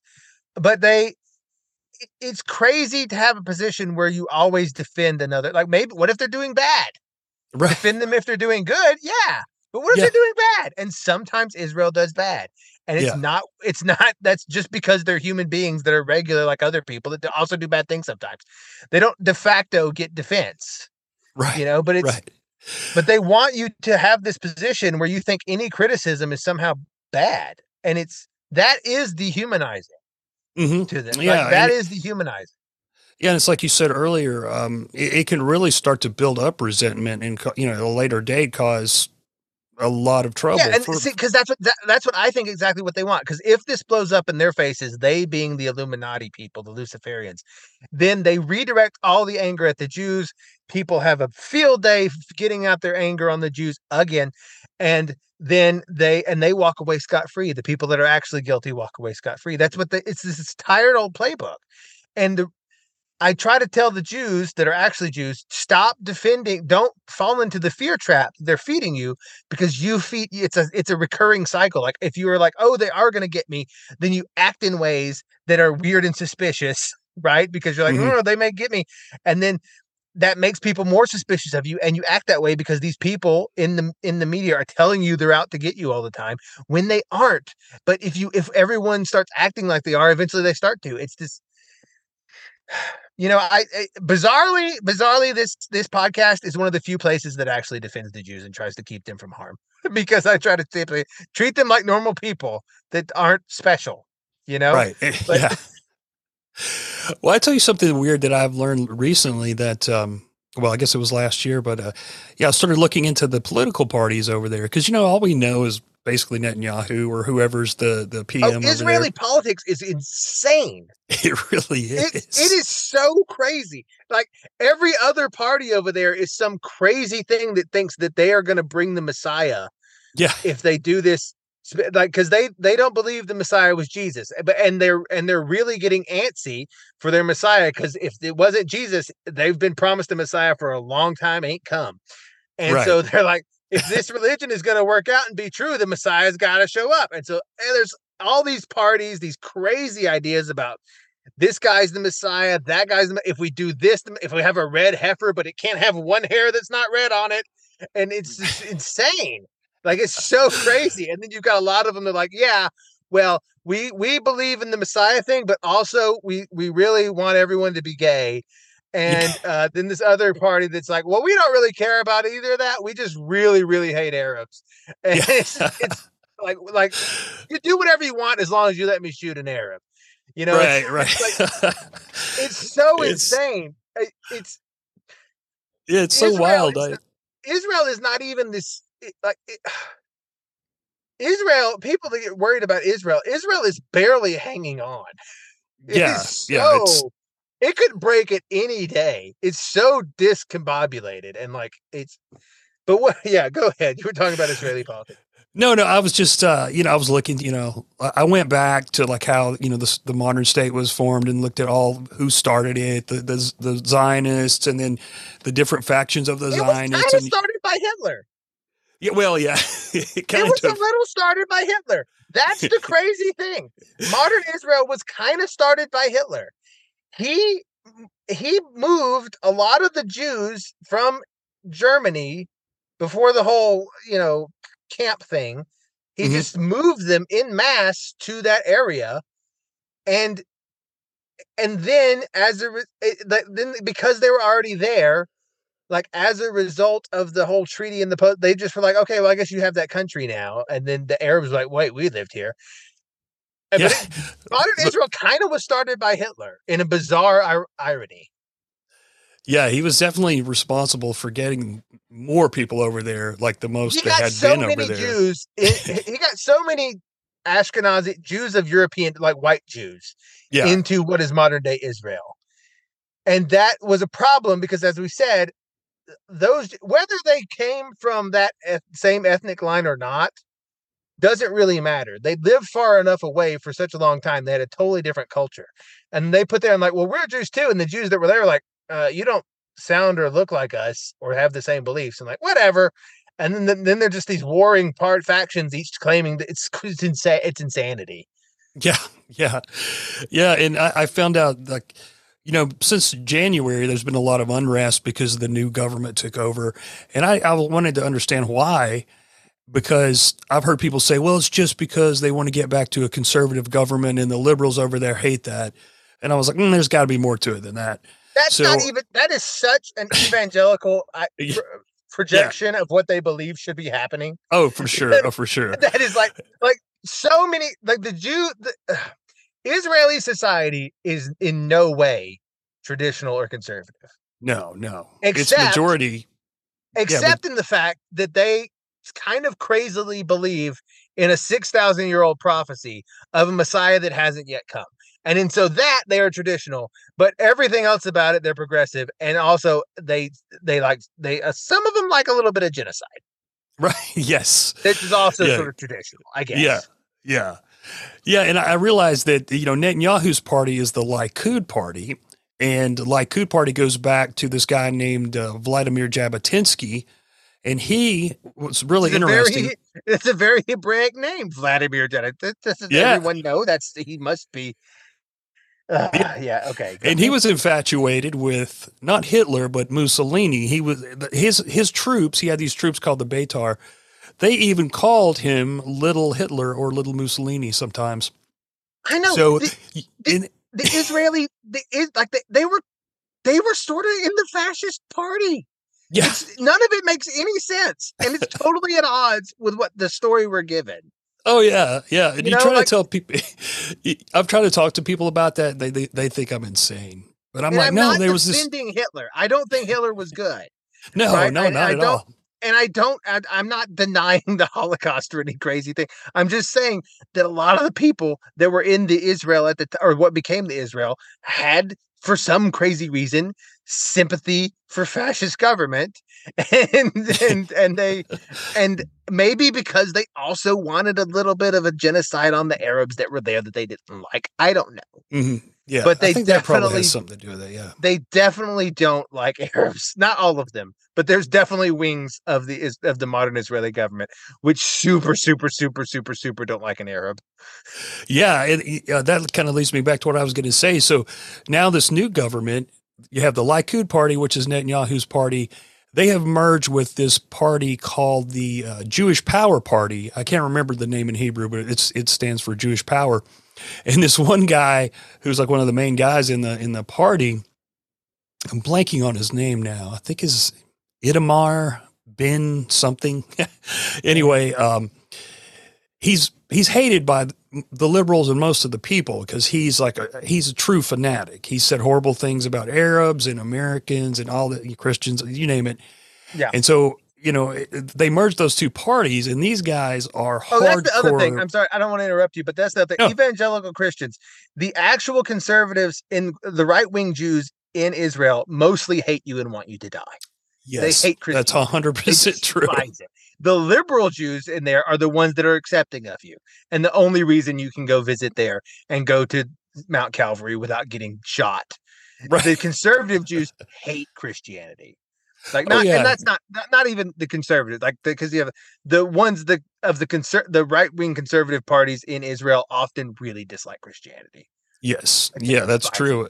They say, that it's, if you believe in Jesus, that to them is, idol worship. And the Talmud calls for death of idol worshipers, and they follow the Talmud. It's like, I try to explain to people, it's like Sharia law. It's very similar the way they believe to Sharia law with radical Muslims. And, people can't, there's the Noahide laws, right? So they're trying to reinstate these Noahide laws, and they're like hundreds of them, and there's sub-laws and all this stuff. And what's really weird is people like George H.W. Bush, he assigned this day, and it's under an education bill, but I forget the date every year, and it's to honor this rabbi, Rabbi Schneerson, who was this Orthodox rabbi of the Chabad sect, which is like a Orthodox, pretty right wing, hardcore, fundamentalist, and Jared Kushner actually is a Chabad devotee, oddly enough. But anyway, long story short, so so the Noahide laws are also written in this day, and they say, well, it's not binding. But then I think Reagan had also signed something, and then you start looking at it, and there's several governors as of recent have signed things. And it's again, not binding, but they're respecting these Noahide laws. And it's funny because there's 7 Noahide laws for the non-Jews. And to break each one of these laws, and most of these laws are good laws. We already have them on the books for the most part, except for maybe idolatry. And all of these laws call for capital punishment. And so you see these kinds of things and you're like, what in the hell are these people? What are our, elected officials doing, even having anything to do with these Noahide laws? Yeah, it's really strange. Yeah, like I think that the average evangelical American thinks that in Israel there's a bunch of Southern Baptists, they just have a menorah. And that's not the case. they either are the most progressive people you've ever imagined. Like Tel Aviv is one of the gayest places in the world. Yeah. That's not even I think that's statistically true. I like the most LGBT identifying people in the world per capita, I think, is Tel Aviv. If it's not, it's close. Yeah, it's 22 or 25%. The last time I looked. Yeah, 1 in 4 people in this city is I'm a gay person or trans or something. So that's a lot. And then that's definitely not Baptist conservative. And then the other ones are so Jewish they think that Jesus was a demon. Right. And that is not, my point is, that is not actually what Jews in America believe or in Europe.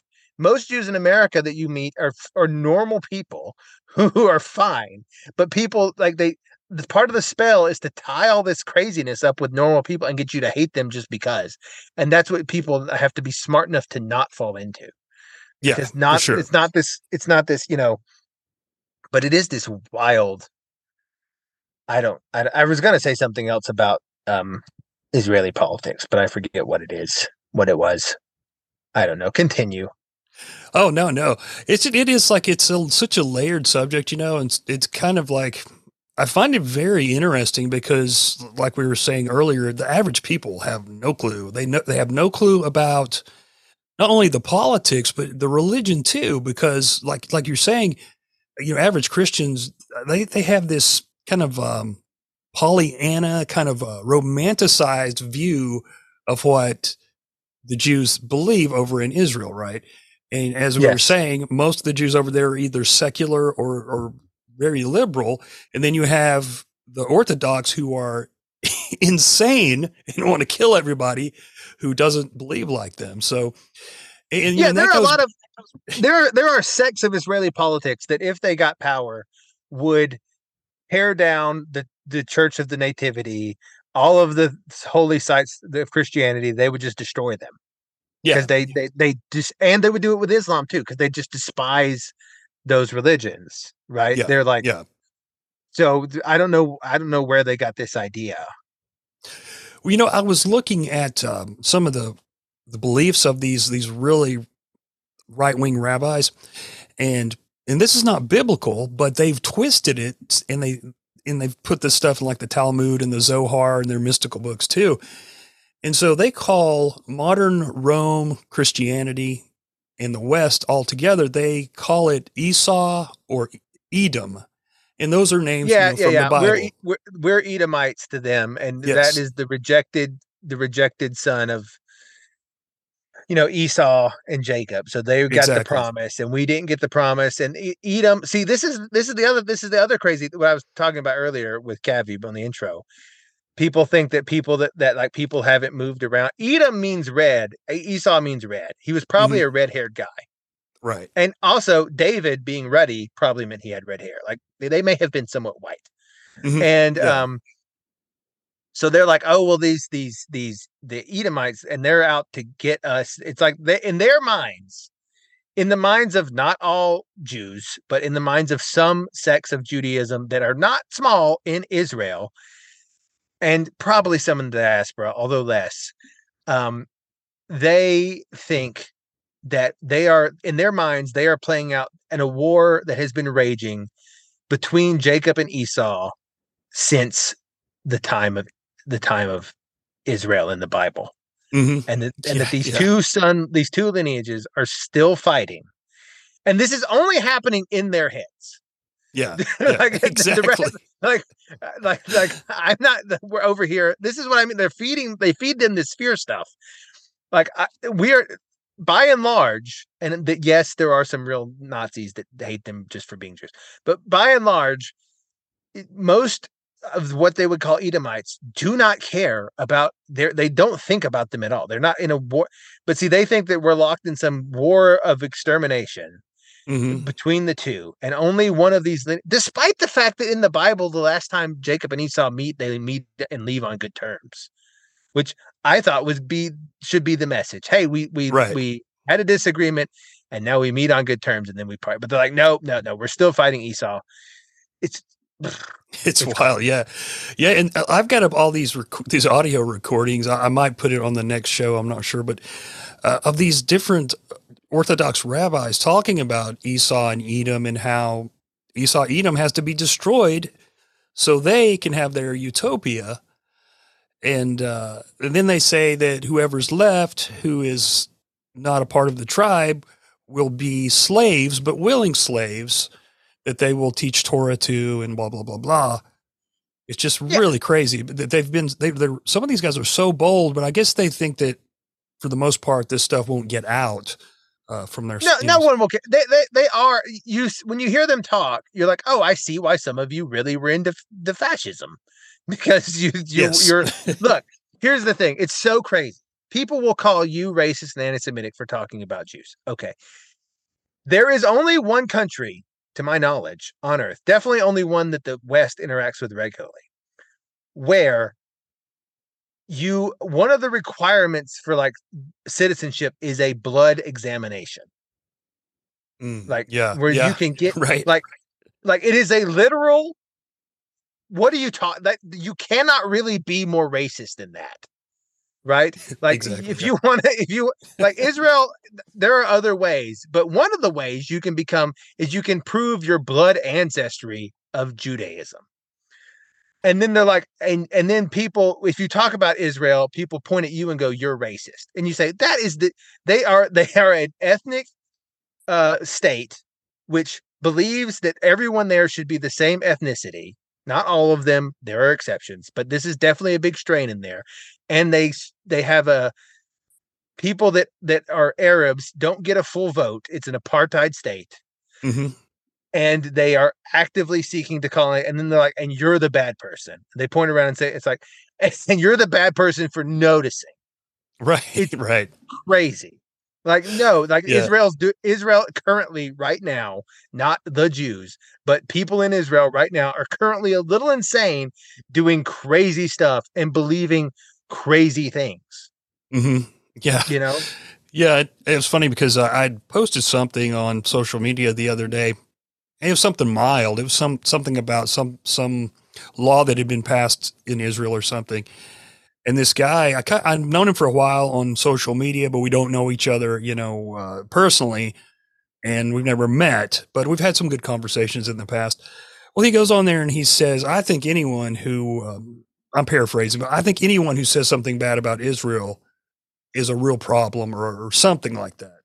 And I said, so you don't even trust your own government, but yet you trust a foreign government? Exactly. Question mark. It's so stupid.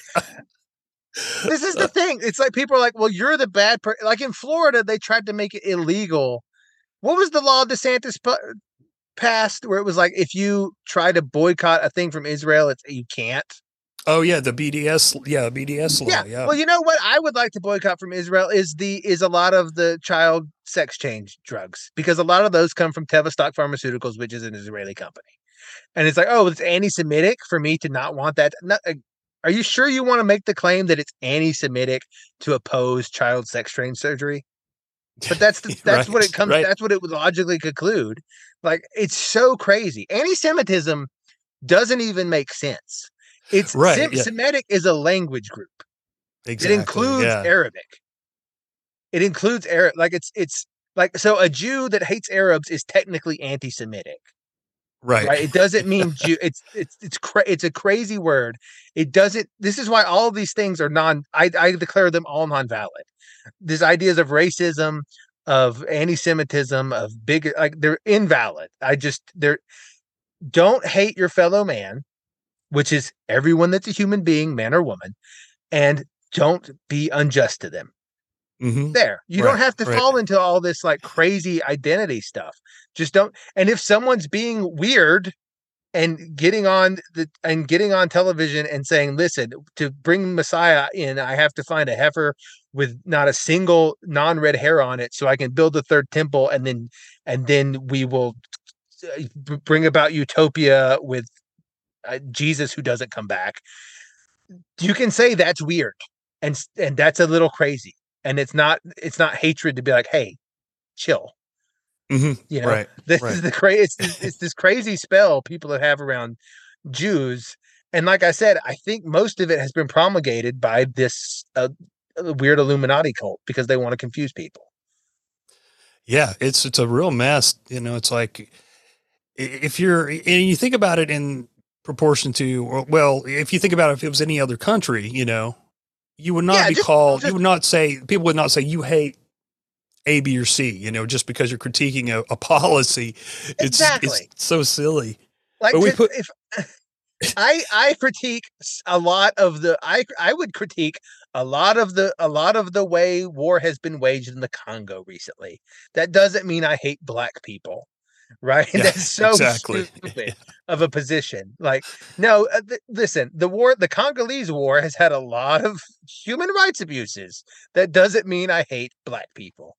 And I can say, like, hey, Israel has acted pretty weird.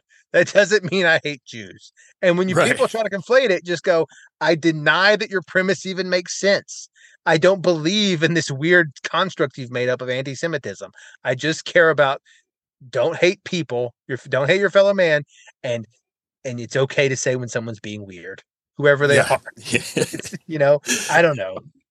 Yeah. What can you do? I mean, it's because the media supports that kind of stuff, and you know, it's just it's kind of like, too. It's bipartisan too. I don't know if you've ever seen Cynthia McKinney, who was a representative. I think she was a Democrat at one point, but she said that when you're a new senator, a congressperson, or a representative, a federal representative, you have to sign a pledge saying that you will support Israel, the country, the state, or whatever you want to call it. And I think John Mearsheimer, I forget his co-author, but I believe he is Jewish. He may have passed away now, but he wrote a book about the Israeli lobby, and he confirmed that.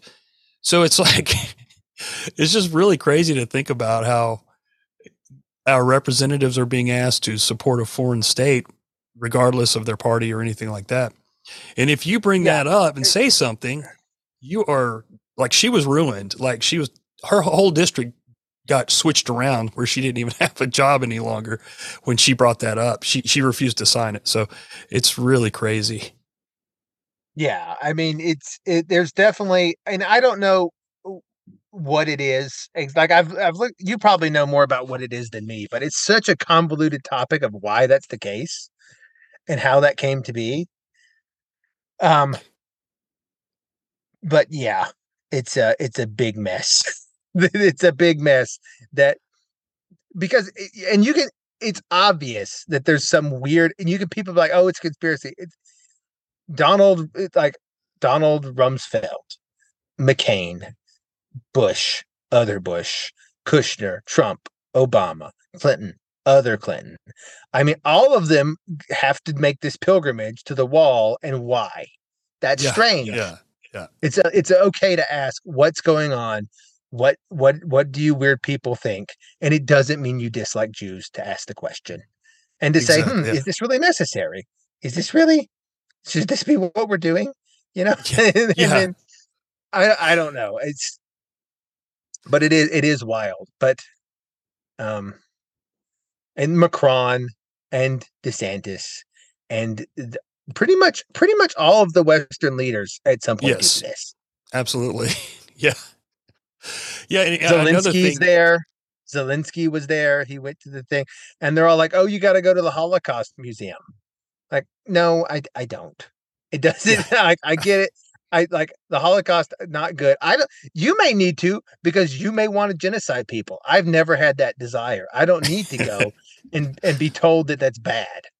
You know? Right. Like, if you feel like other people need to go, I feel like you're projecting your feelings onto other people. And you're like, oh, well, if you don't go to the museum, you may start genociding people. Like, are you a crazy?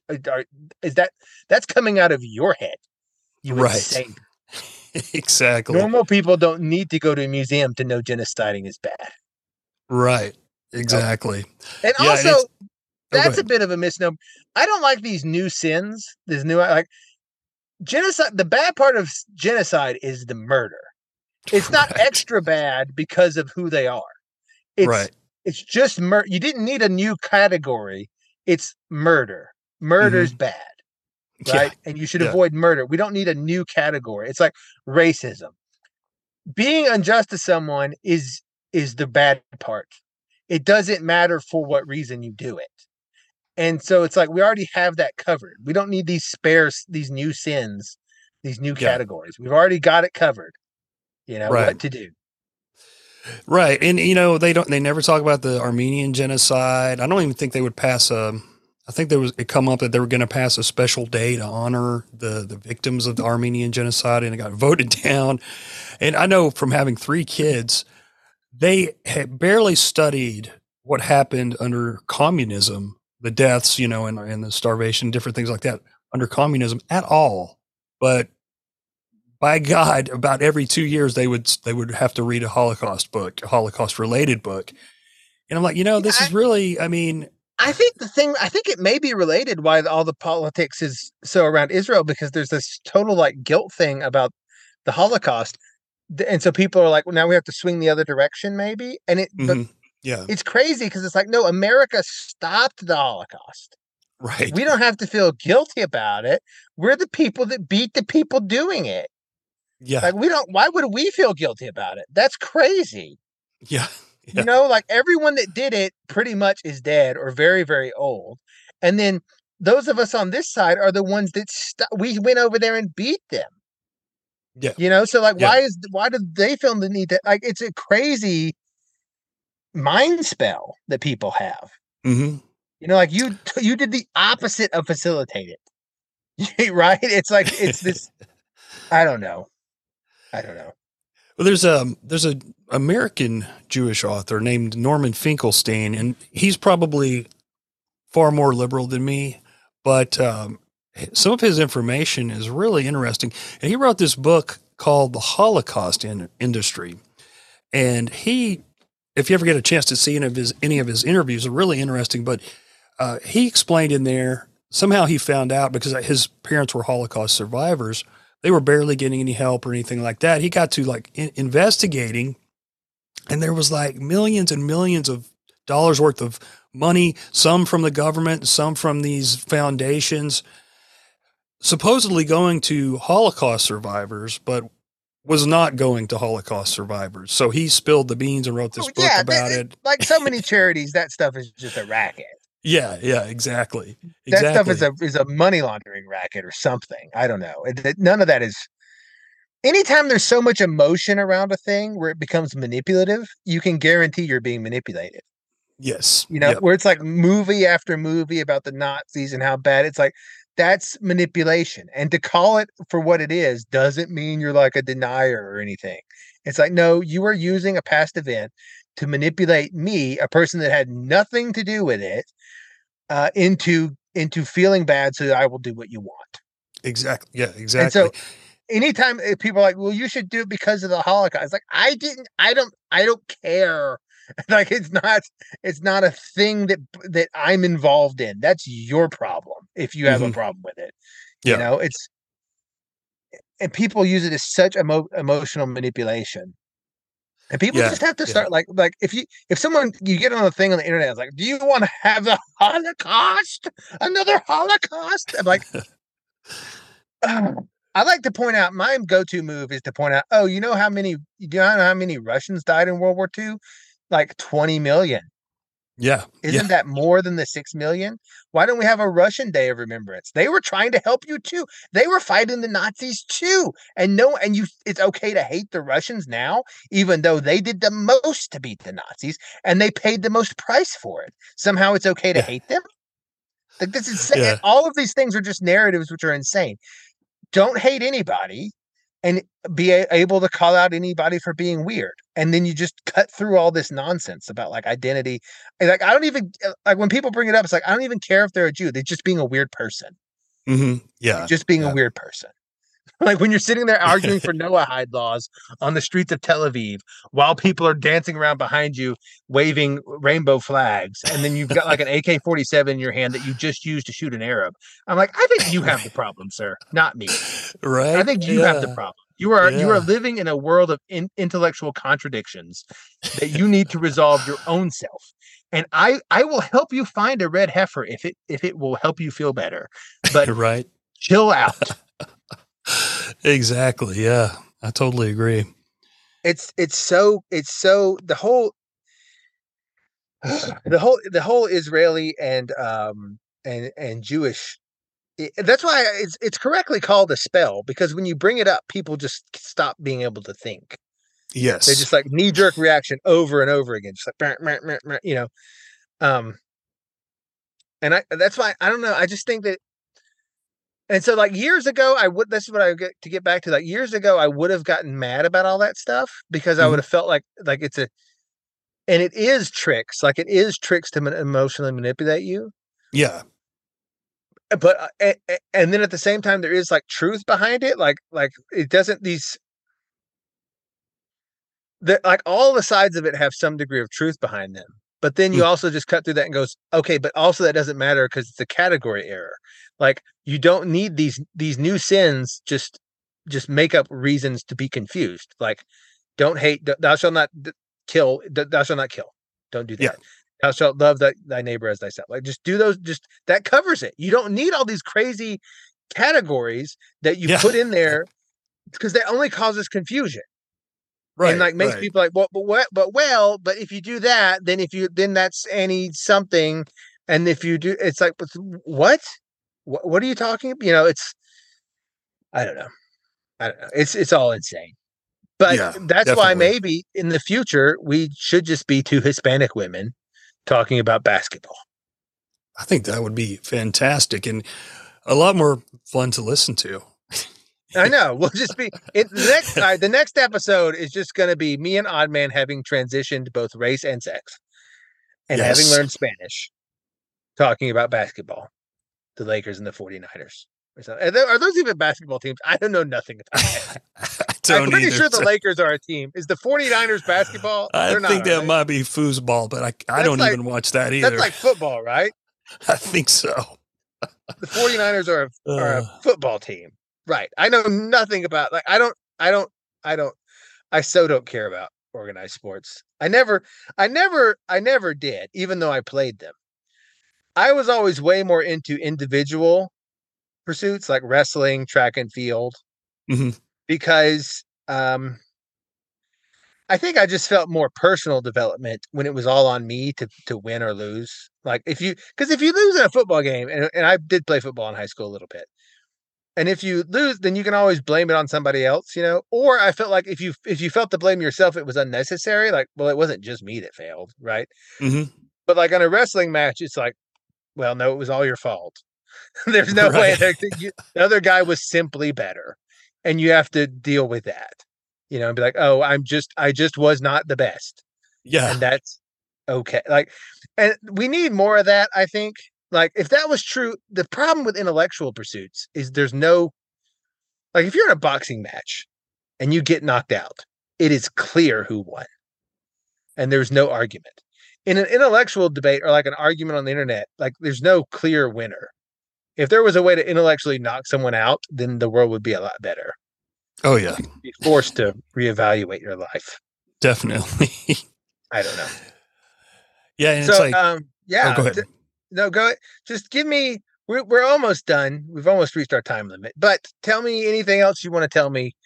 That is what is your new passion? Where are you headed? Where are you going? What justify your existence? Ooh, I don't know if I can. There was this woman, this little tiny Chinese woman in graduate school. And she was the wife or girlfriend of someone else. And she could just cut people down in like 5 seconds. She'd be talking to you at a party and she'd be like, what is your dissertation? And they'd explain it. Like, how long have you been working on it? And they go, why so long? And you go, well, and you go, do you think it is worth doing? And you, and then, no. like, it's like, and at the end of the conversation, they just want to kill themselves because she would just everything. You'd be like, why are you taking so long to finish? It seems very simple. So I'm the justify your existence. Where are you headed next? What is this about? Where is your journey taking you? Well, that's a great question. I feel a little bit like I have kind of been going through a midlife crisis, but I don't know if it's that or I've been kind of bummed out about the things I've been researching the last year or so. But it hasn't been a bad midlife crisis, if that's indeed what it is. And I have some great news that kind of was like, it made me feel older, but at the same time, I'm excited about it. My daughter is due to have our grandbaby the 10th of this month. So 10 days from now.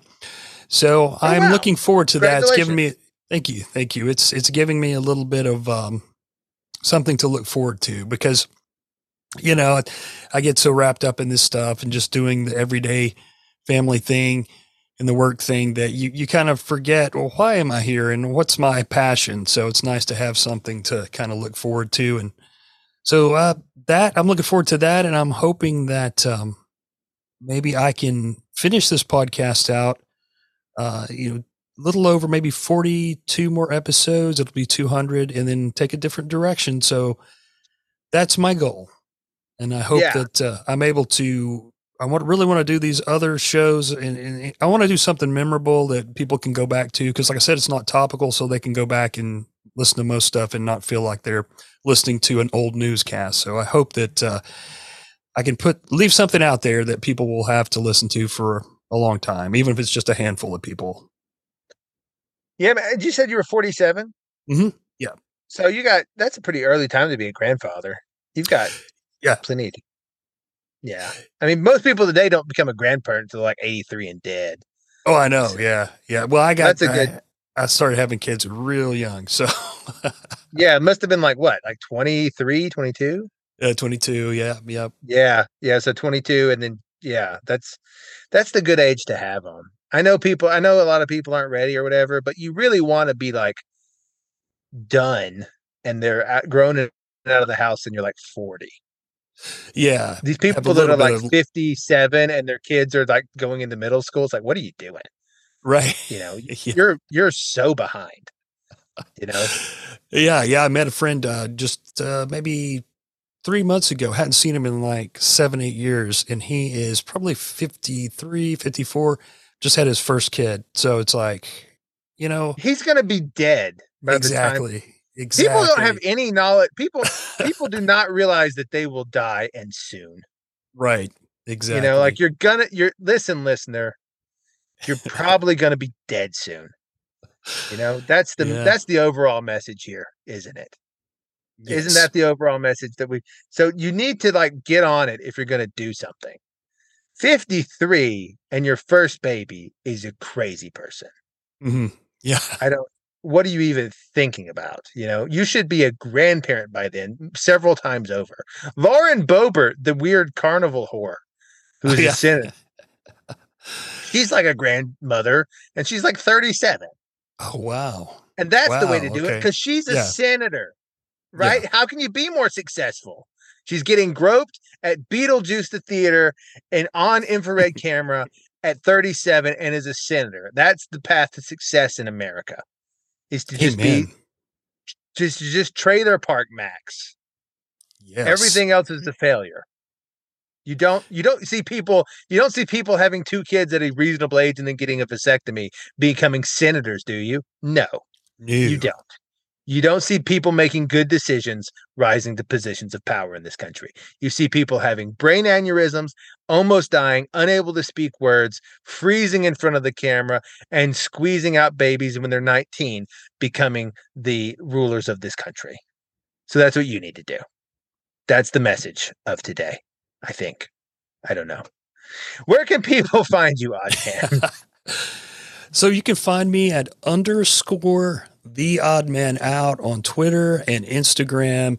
And in the profiles, it's got the links to my other stuff, like my Facebook. And I've got a video channel on BitChute and a few other things. So, yeah, check me out there. And the podcast is The Oddman Out. Excuse me, it's the Oddcast featuring The Oddman Out. So, yeah, check that out. It's on. There you go. And we will give you this recording so you can post it there if you would like. Oh, thank you. Thank you. As your own show as well. Thank you. I appreciate that. Just to spread it around. Spread around whatever this stupid thing is we're all spending our time doing. Yeah. And can people support you monetarily in any way? Not that they will, because our listeners are greedy. Understood. Yeah, well, if they want to check me out on Patreon, it's patreon.com/TheOddmanOut. Yeah. So listeners, while you pull over to support this, while you pull your car over to get your card out, go ahead and you have the money. You have the money. We know that you do. You're just lazy. If you could flip your hand through the air and there was an app that tracked it and it sent money to us, you would do that. You just don't want to get your card out and sign up for another thing, which I get, but do it anyway. Do it anyway. Man, it was great to have you. Thank you for being here.